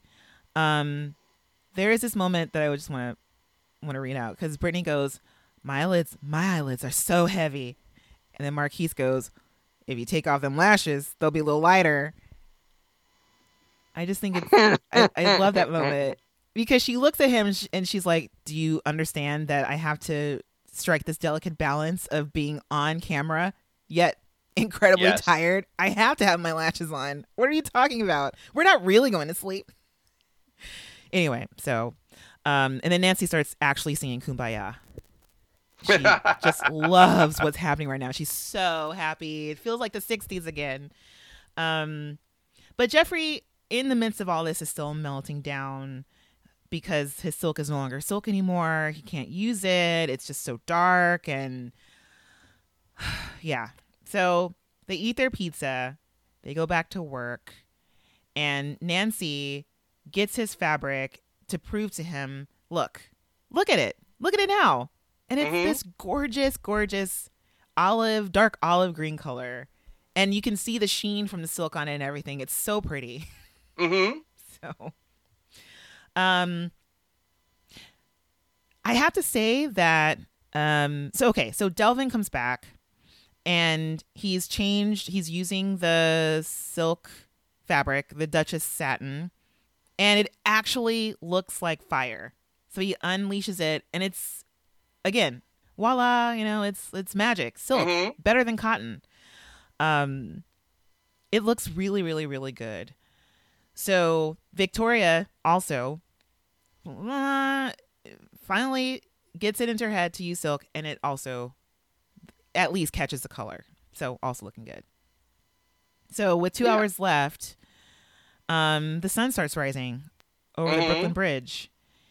And I noted this in my notes that this is at the moment where everyone's thoughts and inside words are now existing outside of their body because people were saying so many things that I think they probably would have kept to themselves. But you can see in the workroom, everyone is talking. Just everyone's so delirious and so tired. And this is also how I get when I'm sleep deprived, where you just your mouth starts going. Yeah. So Jeffrey wears glasses. Did you notice that Jeffrey's glasses came out? Yes. Victoria is behind still. She's not tie-dyeing. She's just kind of throwing pigment on other parts of fabric. And she's kind of, understands that she's just not using enough tie-dye on her work. Right. So she's just at the last minute just splashing stuff all over the place. Yeah, because that will fix it. Yeah. Oh. So the sun is up, kind of. Christian comes in looking fresh as a daisy, asks them all, Are you guys still tired? Are you ready for a twist? Ready for more torture? It's no torture. It's just that it's now we know that it's a flash sale challenge.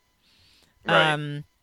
Because they've been doing this thing of not telling them that's a flash sale from the get-go. They love to leave that for hours before the runway. Which I'm wondering about, because of course it is an extra twist, but I think I would like to see them knowing straight off the bat if it's a flash sale challenge, but also perhaps they don't tell them that, because then the designs will might appear safer than I guess that they would have set out for. So it's a flash sale challenge. The models come back in, and it's time for, our little pre-runway fiasco. So Nancy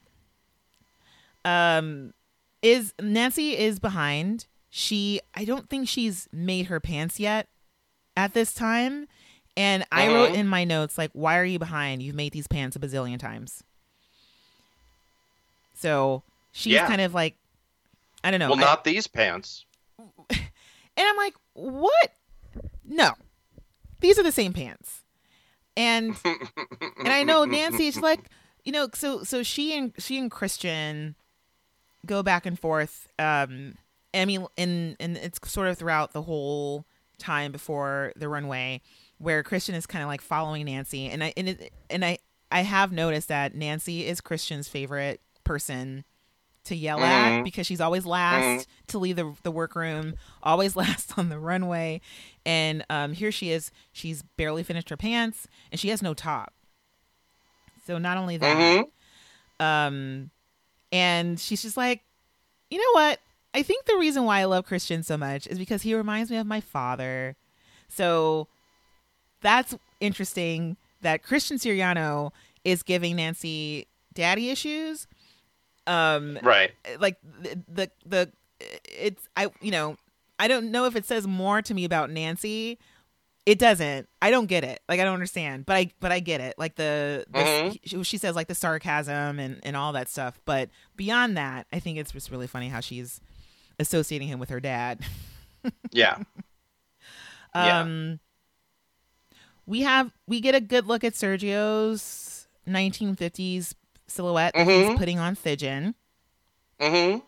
He tells her, he's like, I'm not going to push a political message with this. And I'm like, well, I think you're pushing it a little bit with this silhouette. So, we'll get to that later. And let's see here.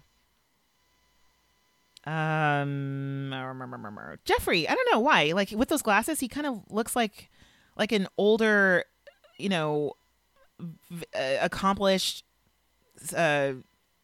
atelier person. I don't know. Like, there's just something with the glasses with Jeffrey, where he just kind of seems like he's transported himself to the kind of maybe like to the Upper West Side, but not really. Yeah. So we also have hair and makeup.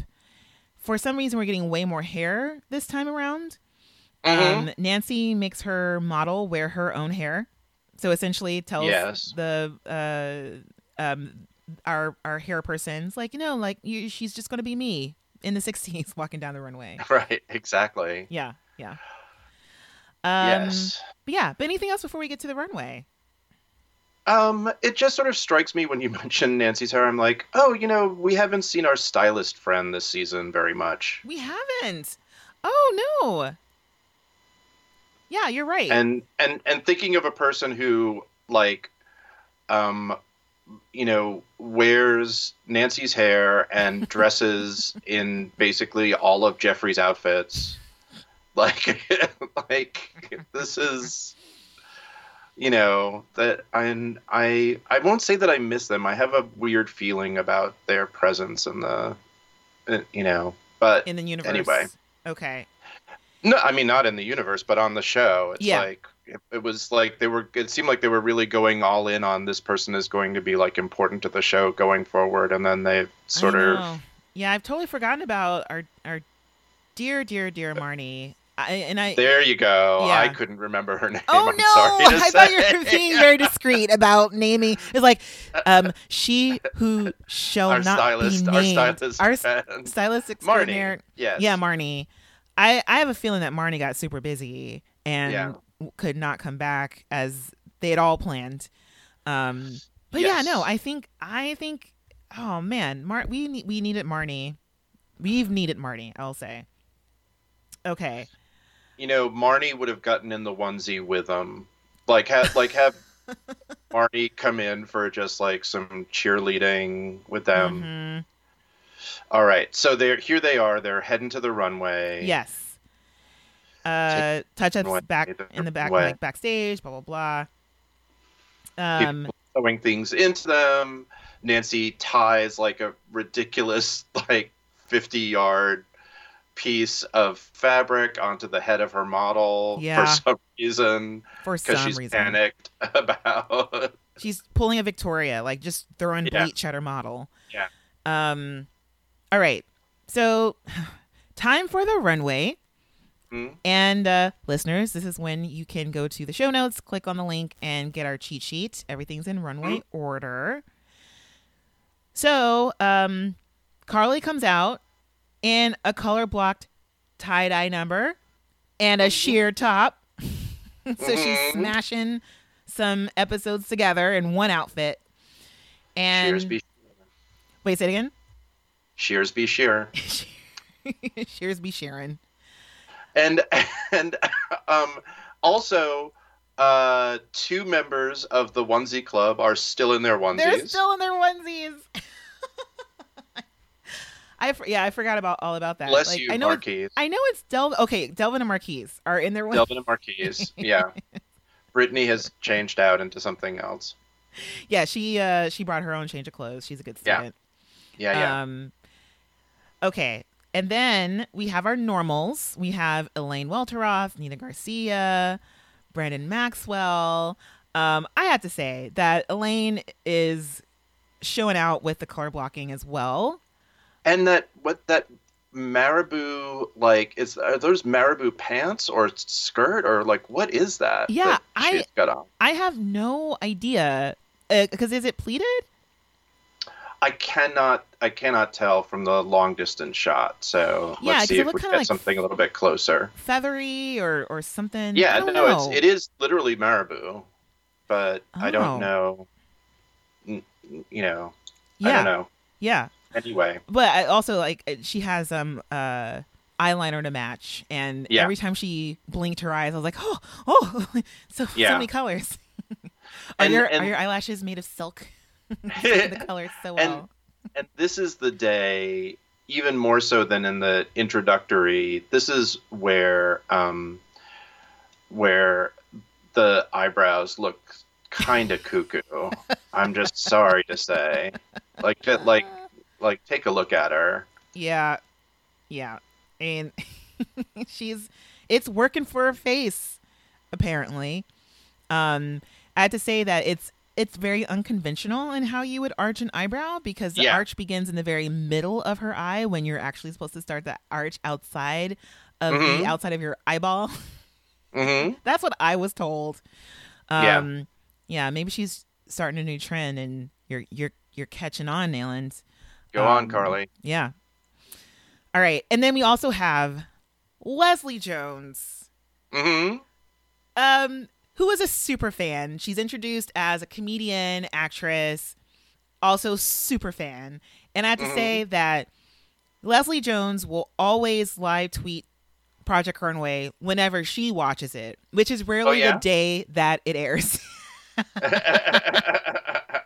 I love following her on Twitter when she is recapping Project Runway. And I think she recaps whatever. Anything she recaps is hilarious.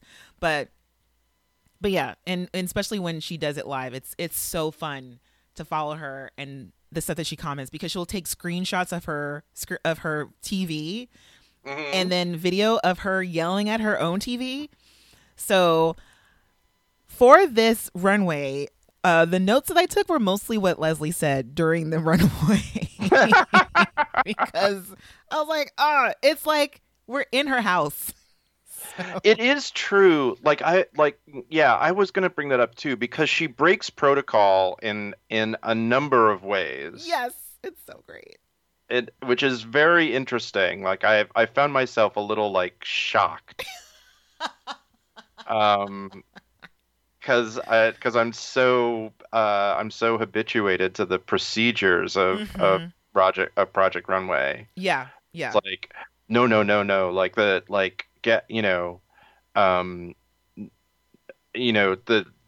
judges never do that. Like you never let people know what you are thinking about something until you get them all up on the stand. Yeah.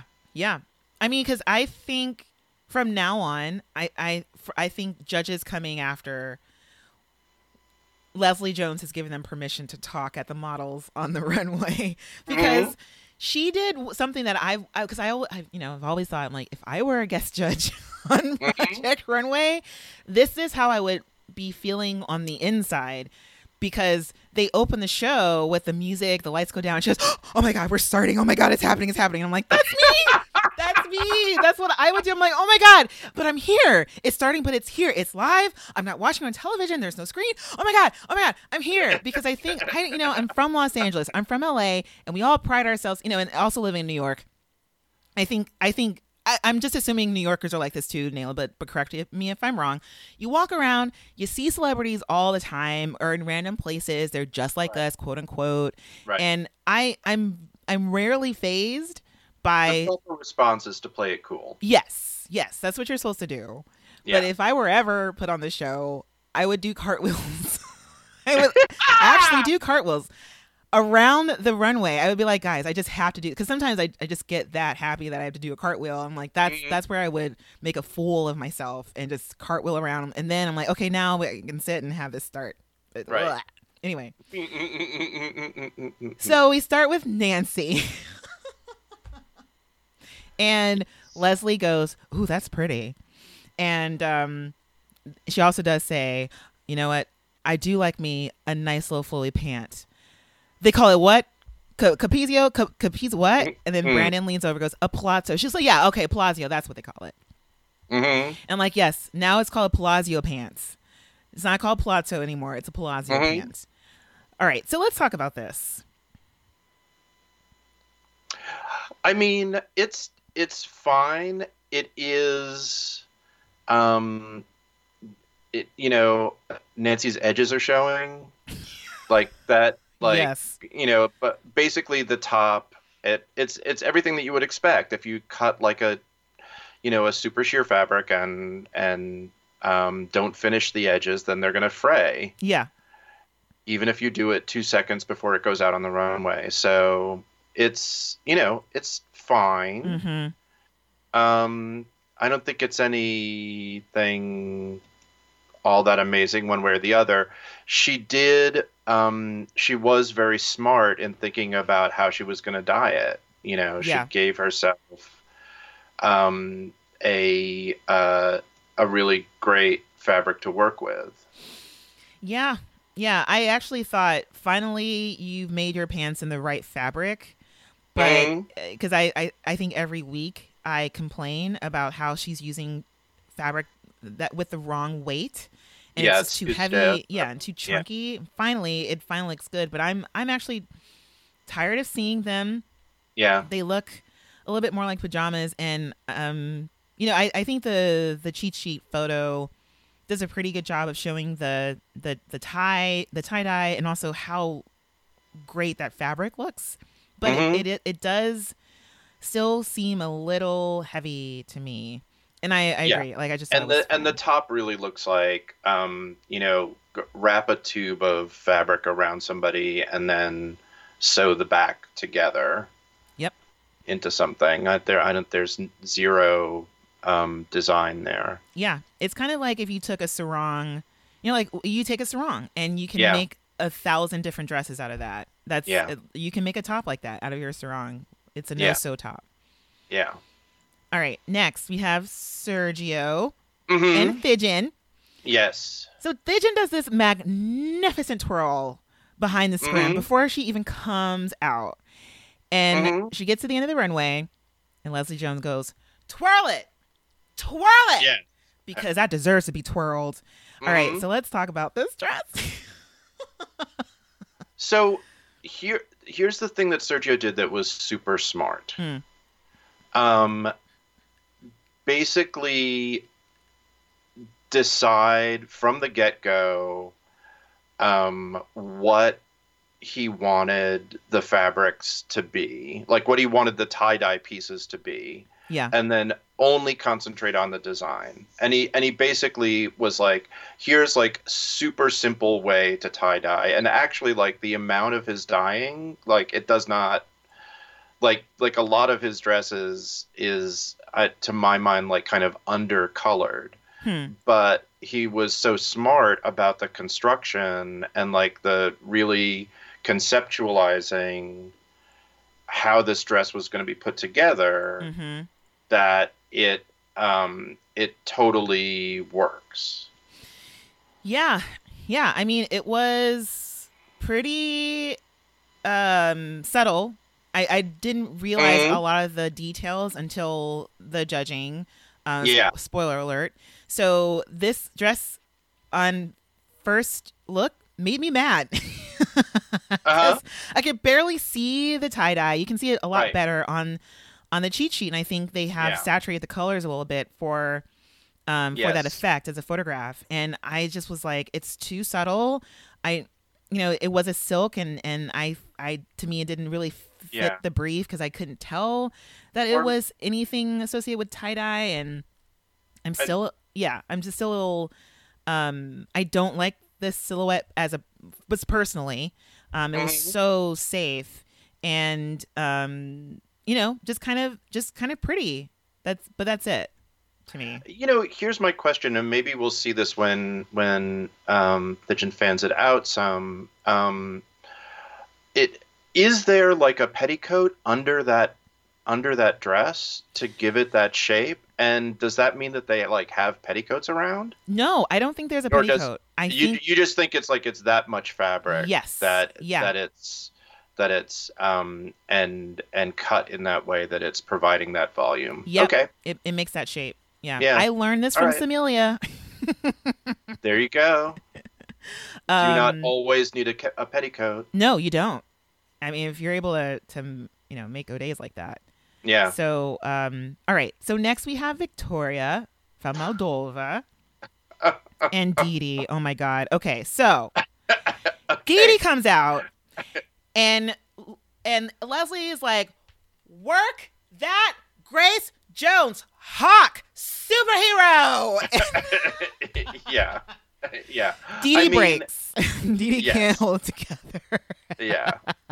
I mean, Dee Dee, like, wins MVP for this episode. I am telling you. Because, like, Dee Dee went from being taken to the prom that they never got to have to being the person who was, like, locked in the closet and denied going to the prom. I mean, know. Closet is maybe the wrong term to use there. But locked in a really, cupboard like, or, like, in a cabinet or, just locked away in the dungeon.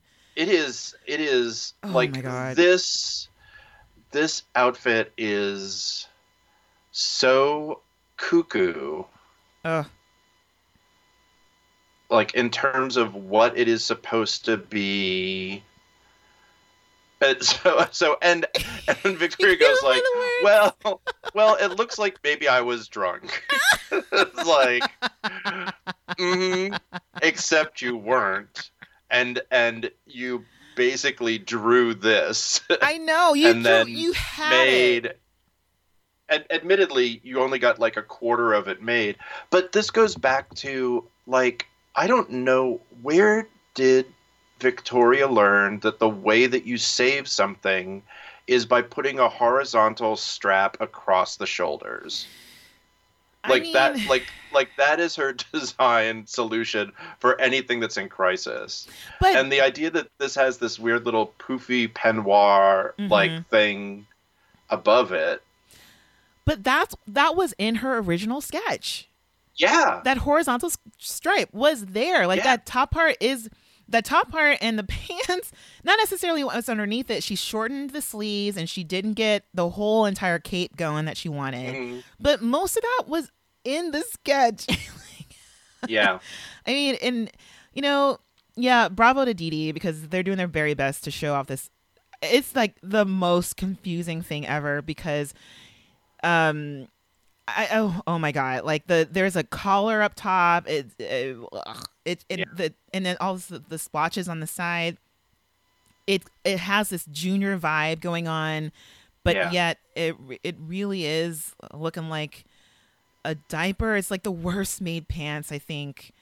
Yeah. I've ever. Well, it definitely hands down the worst made pants of this season, at least. If we don't want to go too far back in history. Man, what a disaster! Yeah.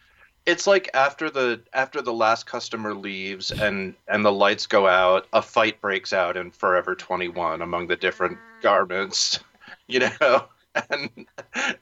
in the morning, like the police find this. And it's like, oh, let's get a dye splatter expert in here to figure out like who stabbed whom, because when garments fight, this is what you get. I mean, they bleed bleach. Yeah. Oh my god. Yeah. Yeah. All right. So let's move on. Next, we have Marquise, and the only thing that Leslie said was, "That's a switchable fanny pack right there," which was not anything that Marquise made because this was awful too. Yeah. All right. Marquise is on your bracket, so I'll let you go first, Nayland. I mean, it is, earlier in the episode, Christian compares this to a skating outfit. Mm-hmm. He's not really wrong. I don't know, like from the get-go, though, again, this is what Marquise drew. Like this is exactly what you see in the sketch. And what is that fabric? Is that like dotted Swiss that's up top? Yeah, it's Swiss dot. Yeah, like why? Why is that? And if you're going to do that, then why not dye that blue? Yeah. Like or something like it does not make any sense as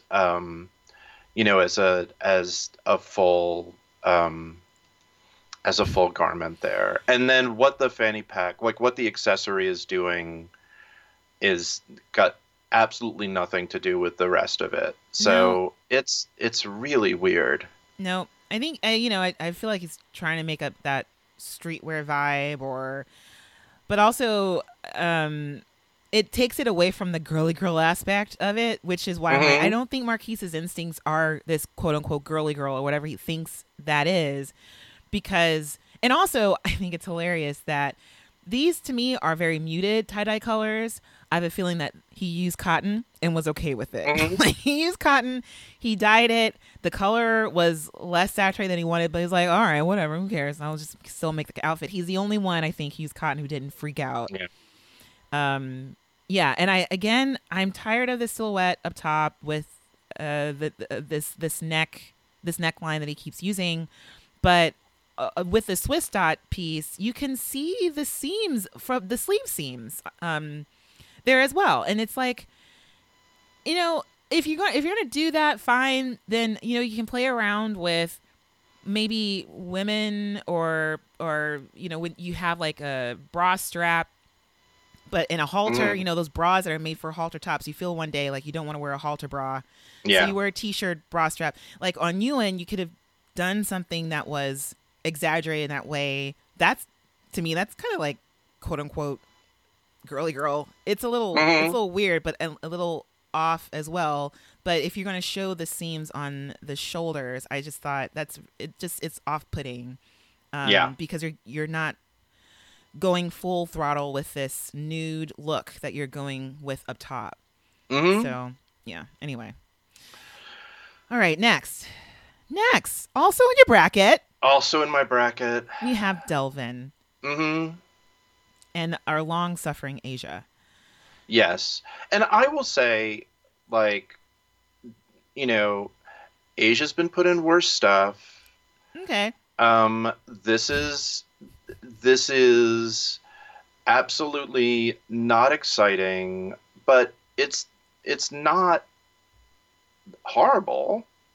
Yeah. It's like, okay, whatever, blah. Yeah. I mean, what I noticed, I don't know if you noticed this, but to me, they switched the music cues when Asia stepped out, and it sounded like, to me, church organ music with her behind the scrim. And I wrote in my notes, I'm like, she's coming out like someone who came bright and early to the sunrise Easter Sunday service at Mount Zion AME Church. Because her walking down to her pew that she sits in every other Sunday, this is what it looked like. And again, on the cheat sheet, you can see the colors are more saturated than they are on television, perhaps. But I thought that was the best part of this outfit, was how he used that, the concentric circles or the burst. Right. Like there is a burst there. It is really pretty, but then there are so many other elements going on that are confusing to me. So around the waist, the waistband, I don't know what that is. I don't know if he took the double lapel and just like wrapped around her waist. Yeah. Because the top part looks like a costume, looks like kind of like a Star Trek, like a sci-fi inspired top. And then this weird little waist thing, because I guess you gotta. And then the skirt is like semi high-low. I mean, is that a reversed peplum? Oh my gosh. Now I love it.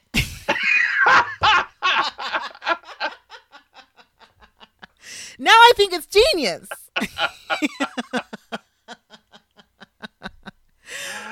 No. I mean, I'm not sure of the technical terms. Oh, man. If you flip that down, I feel like it would look so much better. Don't you? I'm being serious. Yeah. Anyway, my feeling about it is it's weird, but nah. Right. I just think it's something that I would definitely see someone wear in a springtime Sunday service that starts at 5:45 a.m. Yeah. So, all right. Exactly. Next, we have Brittany. Who, knocking them all out. The other thing we haven't noted is that Brittany has once again been able to sneak some pink in here. Like, Brittany remains very true to her color choices all the way through the season. Yep, she has.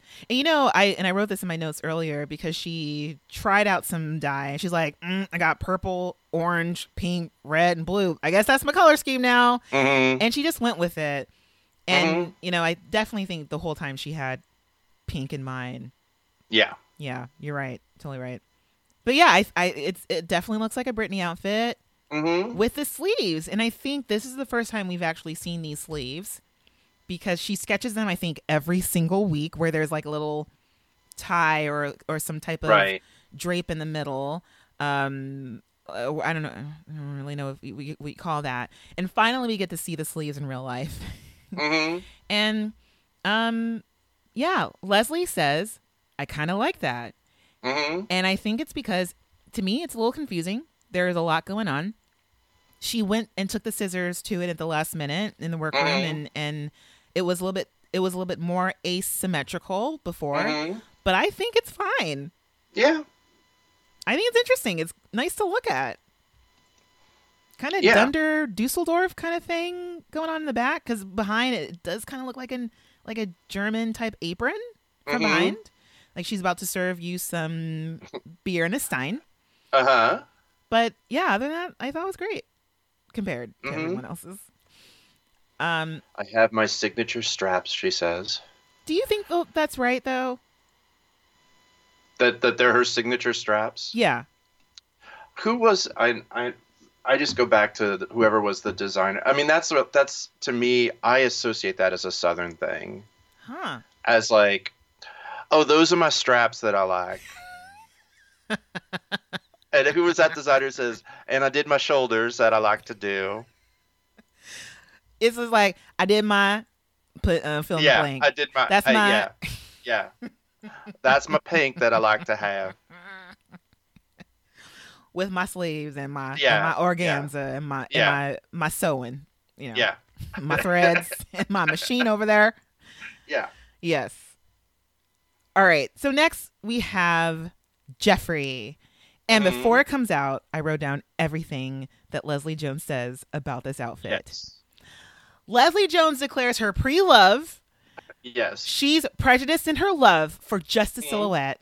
Comes out, and our model walks on the runway, and the whole time she shoves our girl Elaine Welteroth and goes, yes, girl, take that dress off. That's mine. Yeah. I don't appreciate you wrinkling up my dress. If I die and come back, I'm coming back as that dress. And I want you to wear me just like you're wearing that dress. Yes, daughter! I love Leslie Jones so much. I want her on every single show. Yeah. But this model can't take it. Like, she breaks at the end of the runway, just straight up laughing. Yeah. Just pure joy. Yeah. I don't think I wrote anything about this actual dress in my notes, but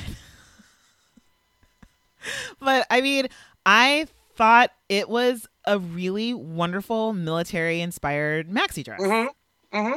The sleeves were great. Yes, it is indeed a maxi dress. Actually, not.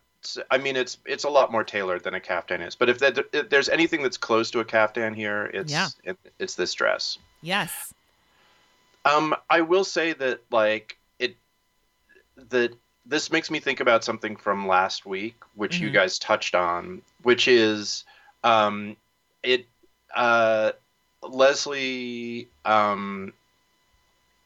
walks right up to the line with saying, like, if I die and come back, I want to be that dress and I want you to wear me, which is like a pretty like forward thing to be saying to the model. Yes. But it like last week, the amount of ogling, oh my gosh, and intensely like comments that would not fly if they were directed at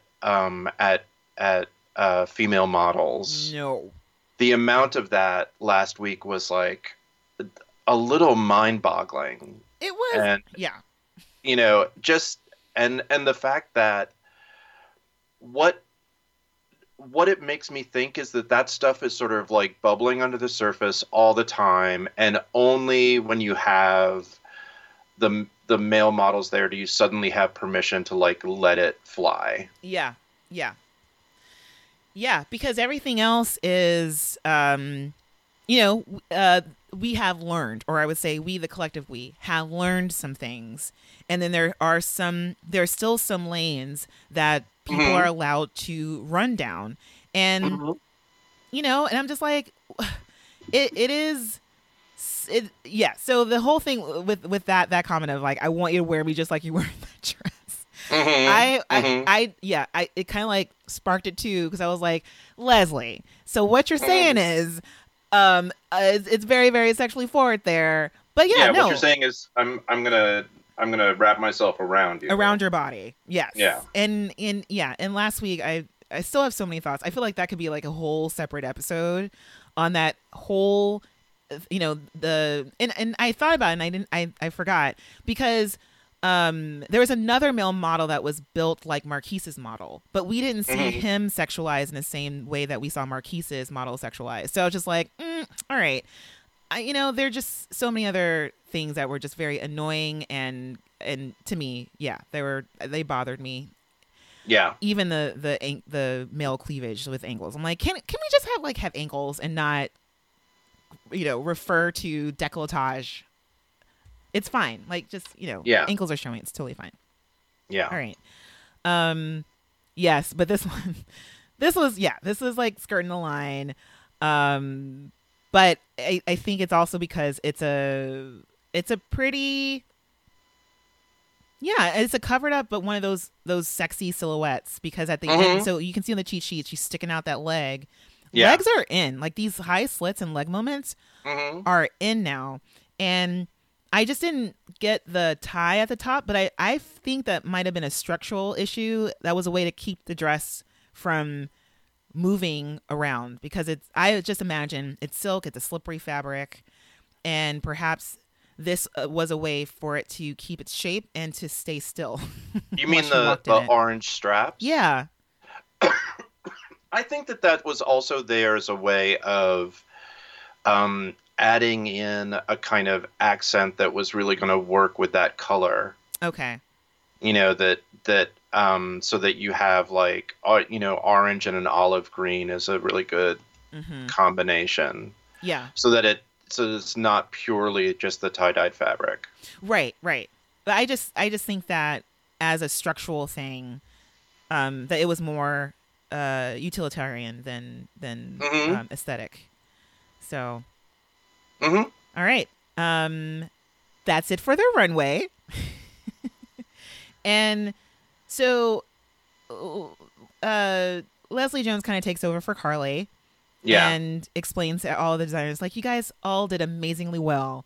But for some of you, there were some ties that died. Which I think was written for her. And she delivered it flawlessly. Yes. That definitely was a written line. So, as Leslie Jones steals Carly Kloss's job, we see that there are actually some safe designers this week, which I was shocked by because last week we saw everyone. So why can't we see everyone this week? Yeah. But they dismissed Brittany and Marquise. Mm-hmm. And I'm like, why? I don't understand why we had to have 5 people on stage instead of 6 and or even all 7. So I just thought but 2 of them are in my bracket. That's why they had to dismiss those 2. Asterisk, anyway. sigh, asterisk. Thanks for bringing that up. Anyway, so we get into the judging. Yeah, so like 60% of Nayland's bracket is safe. They head backstage, and then all the rest of my bracket is on stage. But thankfully, Sergio is clearly one of the favorites this week. Yes. Yeah. And then this is where we get to see what the dress actually looks like. Yeah. So those are go days. So yes. why am I calling Nancy? Nina asked Sijin to hold out the dress, or hold out the skirt, and we can see that there are like 12 go days around that skirt. So that's all the extra fabric that makes these pleats and kind of bolts it out. And this, he achieved the 3D effect that he wanted, but and he creates that heaviness and that flounciness as well. Right. So it wasn't until then that I was like, oh, okay, that's great. Yeah.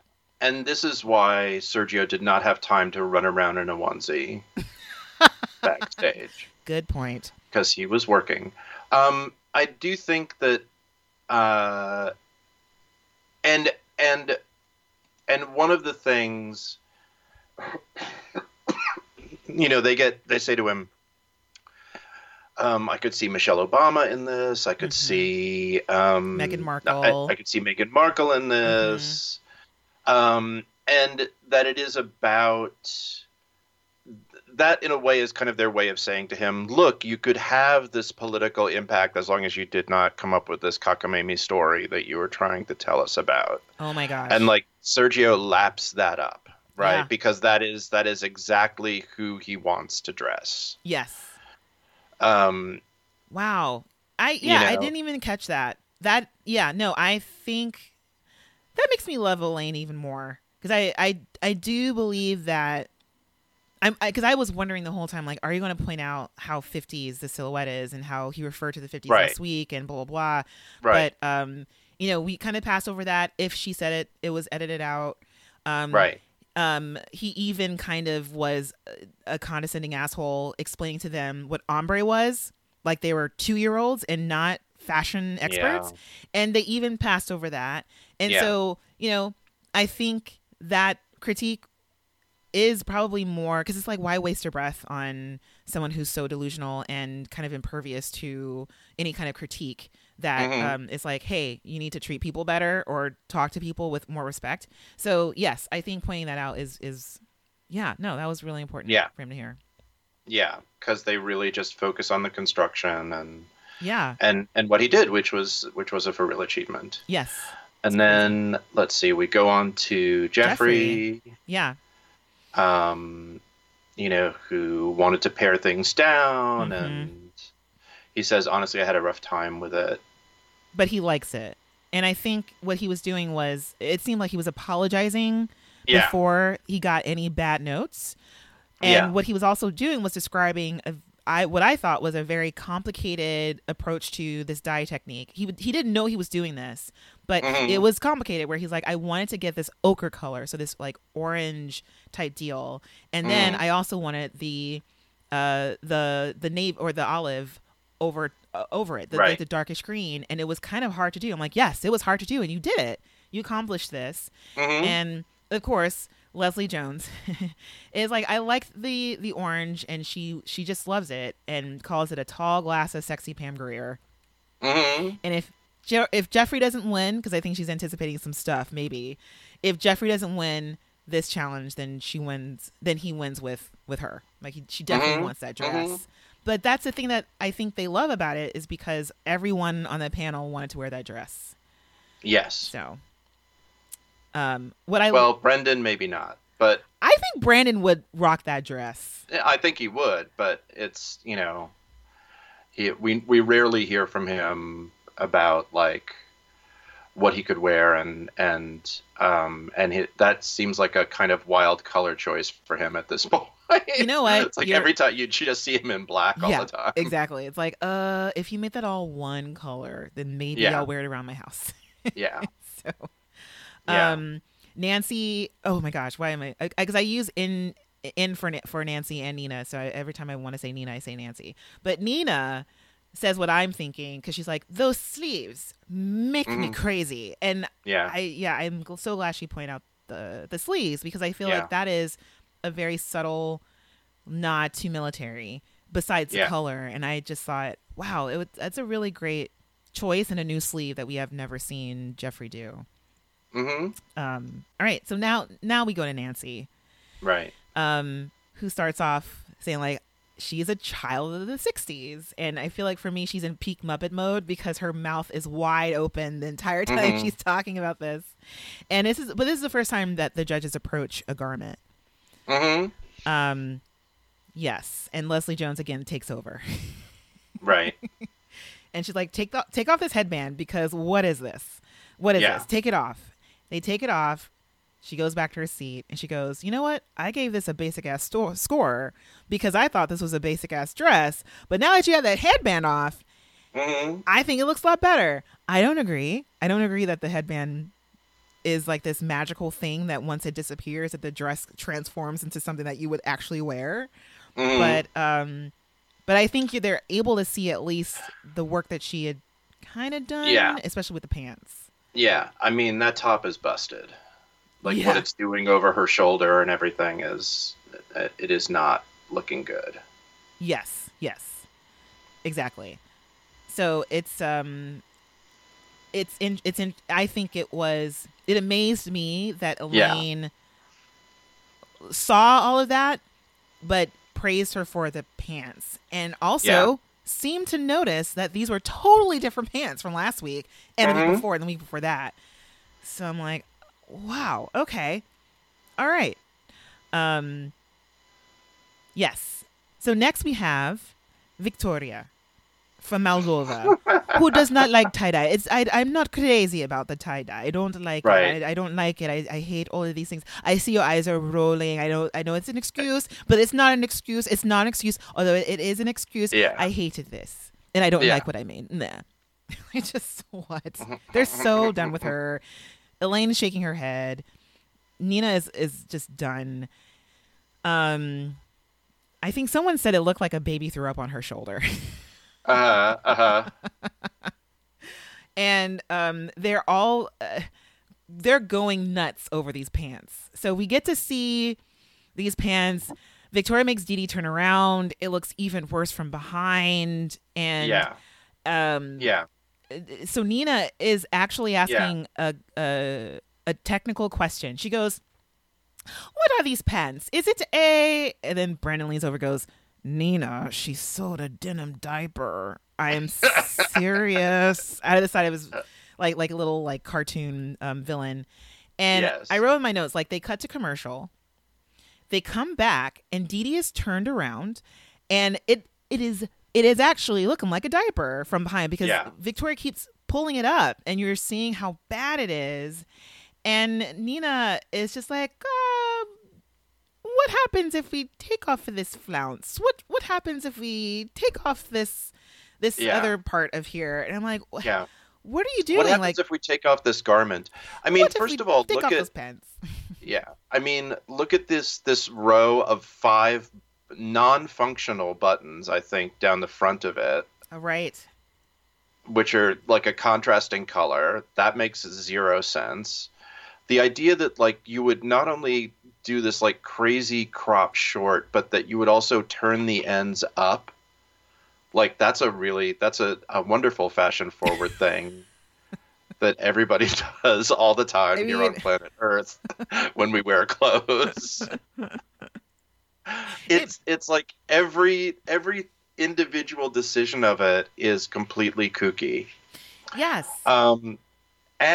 And Leslie gets in like an amazing read on her, which is that, somebody says like, when Marquise's dress came down, I thought that was yours. Mm-hmm. And Victoria goes like, I do not make dresses like Marquise. It's not my style at all. This is not my style. And Leslie's like, yeah, but Marquise is sitting backstage, right? Yeah. You up here. And it's like, and Marquise is back like, ha, yeah. Yes, because examine your life choices. Oh man, it's mind-boggling. Because I'm going back and there's even this at the bottom of the little flouncy thing. I don't know if this is a belt or if this is how she's finished the flouncy top, but there is like a tan. That's a sort of supposed to represent a belt, I guess.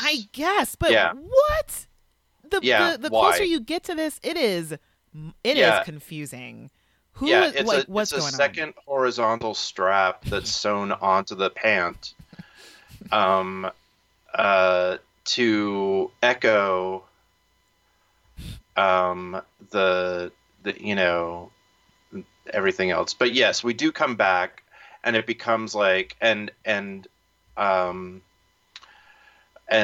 Nina is like, okay, what happens if we basically take all of these clothes off? Yes. How does the model look then? And it's like, to me, I'm like, Nina. Oh, this is Nina. She's like, I am just trying to find a way to save you this week. Yeah. I don't think I can. I find another excuse to bring you through. I have to defend you because, Nina has pegged her for the win, and she's like, you are making me look like a fool. That's just what what it seemed to me. Yeah, help me to help you. So then we go on to Delvin. Oh, and Carly says, "Get ready, Delvin. We're coming for you." And I was like, "What?" Oh man, and so. So Leslie says what I was thinking. Yeah. That it looks like a cheap church dress. She's like, I'm sorry, but that's what it looks like. And I was like, yes, that is exactly what I thought about. And but what I didn't think was fair is that they didn't like the tie-dye. That's the one thing I'm like, no, I thought the tie-dye was great. Mm-hmm. And that should be the least of your critiques about this outfit. Mm-hmm. But I don't know. I felt in the opposite way that Nina was trying to rectify Victoria's outfit. I thought this was their way of coming up with an excuse to downplay or to find something wrong with Delvin's outfit. I'm like, wrong thing. But they hit the silhouette. Dated is the word that they throw out. Dated, and, yes. Yeah, and Elaine is just like has the knives out. Oh yeah. She's like, this is we've said this before, and here we go, something else that's really boring, and and we've it's been done. So, and I think Brandon states the obvious that for the two lowest scoring designers, they both had issues with their dye job, and that just left them less time for making the actual garment. And I'm like, yeah, so you guys have succeeded in weeding them out with this ridiculously short challenge. Mm-hmm. Yeah, but anything else before they head back to the waiting lounge for their... Nope. Okay. I think that's it for me. Yeah, I mean, and then while the judges are talking, the main thing that I wrote down was how they spoke about Victoria and Delvin. And for Victoria, again, Leslie Jones is all of us, because they're just like, what happened? Oh my gosh. And Leslie's like, no, listen, I watched the show. I'm a super duper fan. I know exactly what went down. And she proceeds to explain exactly what happened, which was what we saw. And Victoria got to the end, saw that there wasn't enough tie-dye. She gets some bleach, gets some dye, and just throws it at her garment. And that's what she did. And so Leslie's like, that's what happened. That's what she did. So let's move on. And also for Victoria, Elaine just wrote on her card, why? I think that's the only note that Victoria wrote. Which is really good. Yes. Yeah.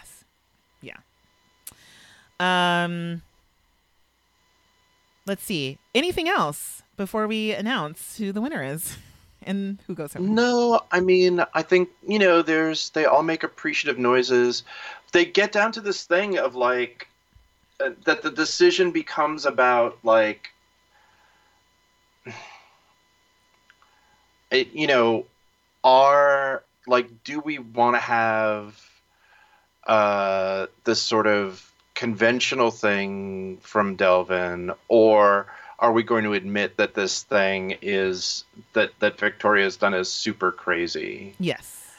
And I mean, yeah.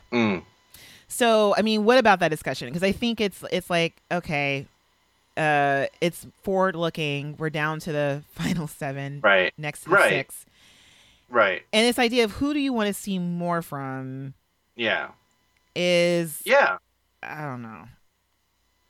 Yeah. I don't want to see more from Victoria. I just don't. No. But I also don't necessarily want to see more from Delvin either. I would be okay for a double elimination here. If we're coming down to that, because I think there's not enough time to recover, and I think there was potential for Delvin. Then let's get into it. Okay. Ernez, who wins today's challenge? My bracket regret, Jeffrey. Jeffrey is the winner. Yes. And God bless him, won like the Cyndi Lauper challenge, and yeah. Yeah. I mean, and also I'm so glad you brought the Cyndi Lauper challenge, because there is this moment that he is like, I'm so grateful for this, but it's really sad because someone great is going home, and Leslie Jones gets up and tells him, no, this is your moment. So she doesn't let another Victoria moment happen where Victoria, because Patricia was really bothered by Victoria kind of hedging in on his Cyndi Lauper moment. And so Leslie goes up to him appreciate what you've done. And congratulations to you. You are the winner. And I think Jeffrey needs more moments like this in his life. Yes. Yeah. Yeah. He gets another well-earned hug. Yes. I want to hug Jeffrey all the time too, just because just to keep him from exploding. All right. So Ernez, I have to ask you. Oh. I'm ready. Okay. All right. Okay, let me dial it back. Nayland, who goes home this week? Well, in a shocking development.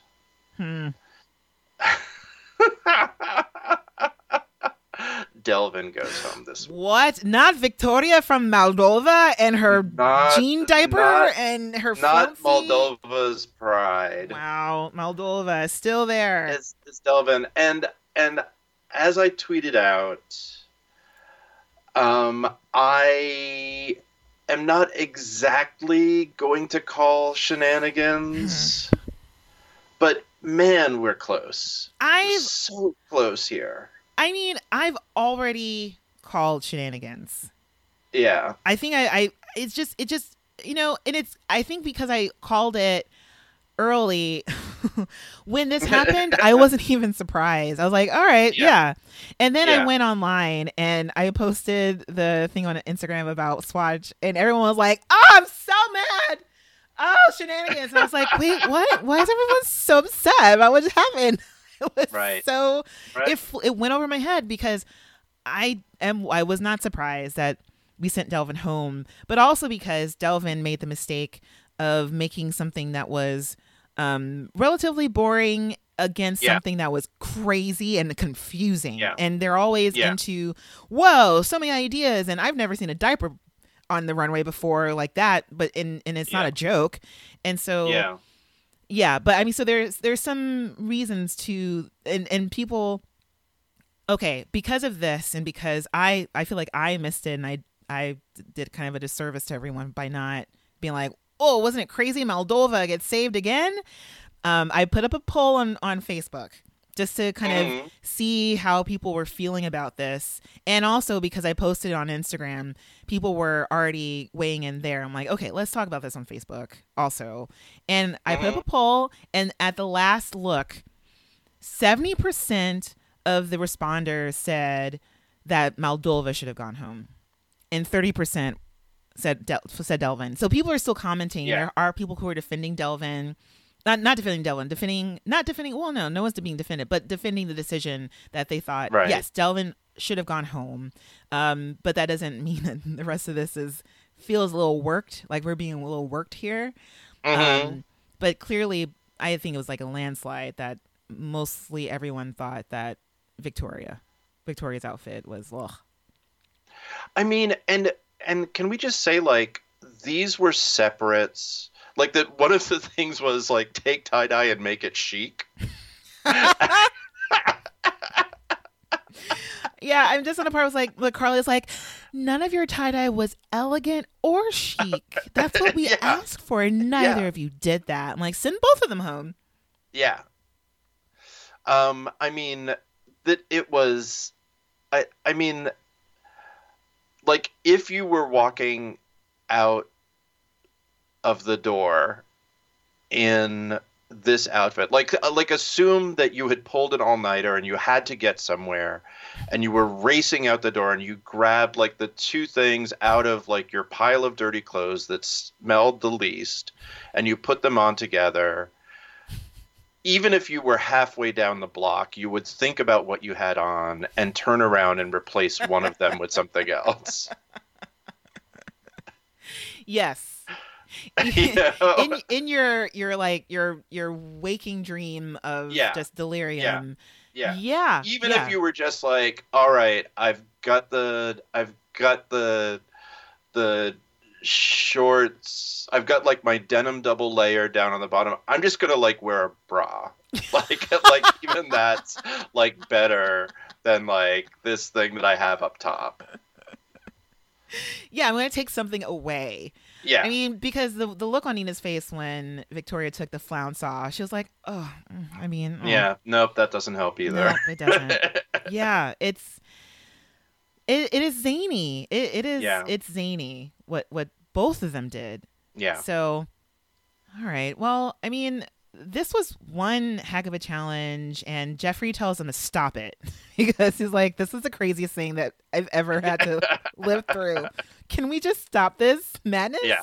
Nope. Sorry. No.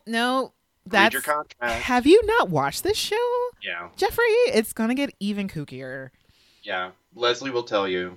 Oh, yeah. No, Leslie knows. She knows you've got further to go. Yes. Leslie, our fellow historian. All right. So any last words, Nayland, before we say our parting goodbyes? Nope. I think that nope. I think that we've exhausted the topic. I will say, just briefly, did we talk about Christian's interview of Swatch in the after show? We did not. So I, of course, immediately went and watched that. Christian is not a good interviewer. I mean, admittedly, it is hard to interview dogs. Yeah.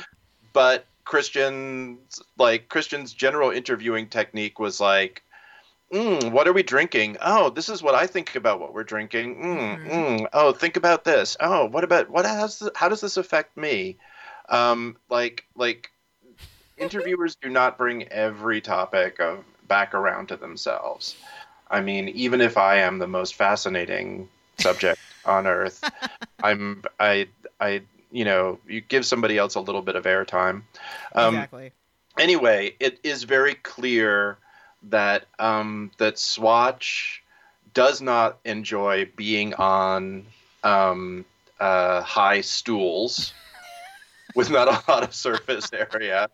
Every time they cut to Swatch is sort of doing this thing that I remember from my Boston Terrier of like trying to get comfortable on this small area. Swatch knows he can't get down from there without hurting himself, so he just sort of like resignedly lies down or is sort of like struggling to sit back up. It's very kind of like, it's a little painful. Yeah.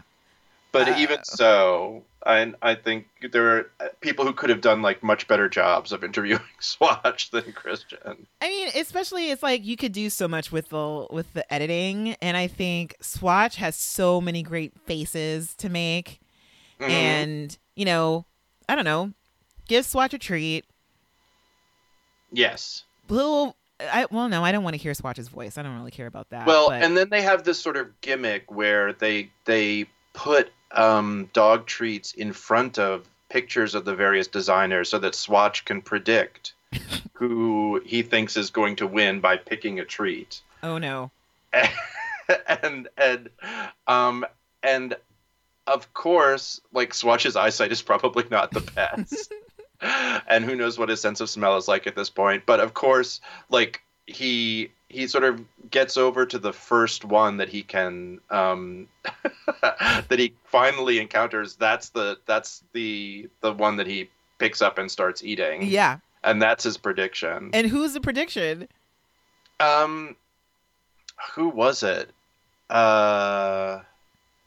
I can't remember at this point. As long as it's not... It kind of really didn't matter. Okay. It was not Victoria. Okay, good. That's all I want to know. Maybe it was I think maybe it was Jeffrey. But then, of course, it's like he figures out that there's food in front of a bunch of other ones and then starts eating that. So it's like, yeah, of course. Yeah, I think they should have gone with the whole negative slant, because it's clear to me that Swatch feels put upon whenever they're in in mood. Yeah. So it's like, Swatch, who do you hate the most? And I think that's the best way to use Christian Siriano, because he's all in for gossip, and I think that would have been a better conversation and a more natural conversation to have, because I think they're both snarky. Mm-hmm. So yeah. Yes. I will go back and look at it. I did see the interview with Delvin at the end of this, and his prediction for the winner is Victoria. Really? Yeah.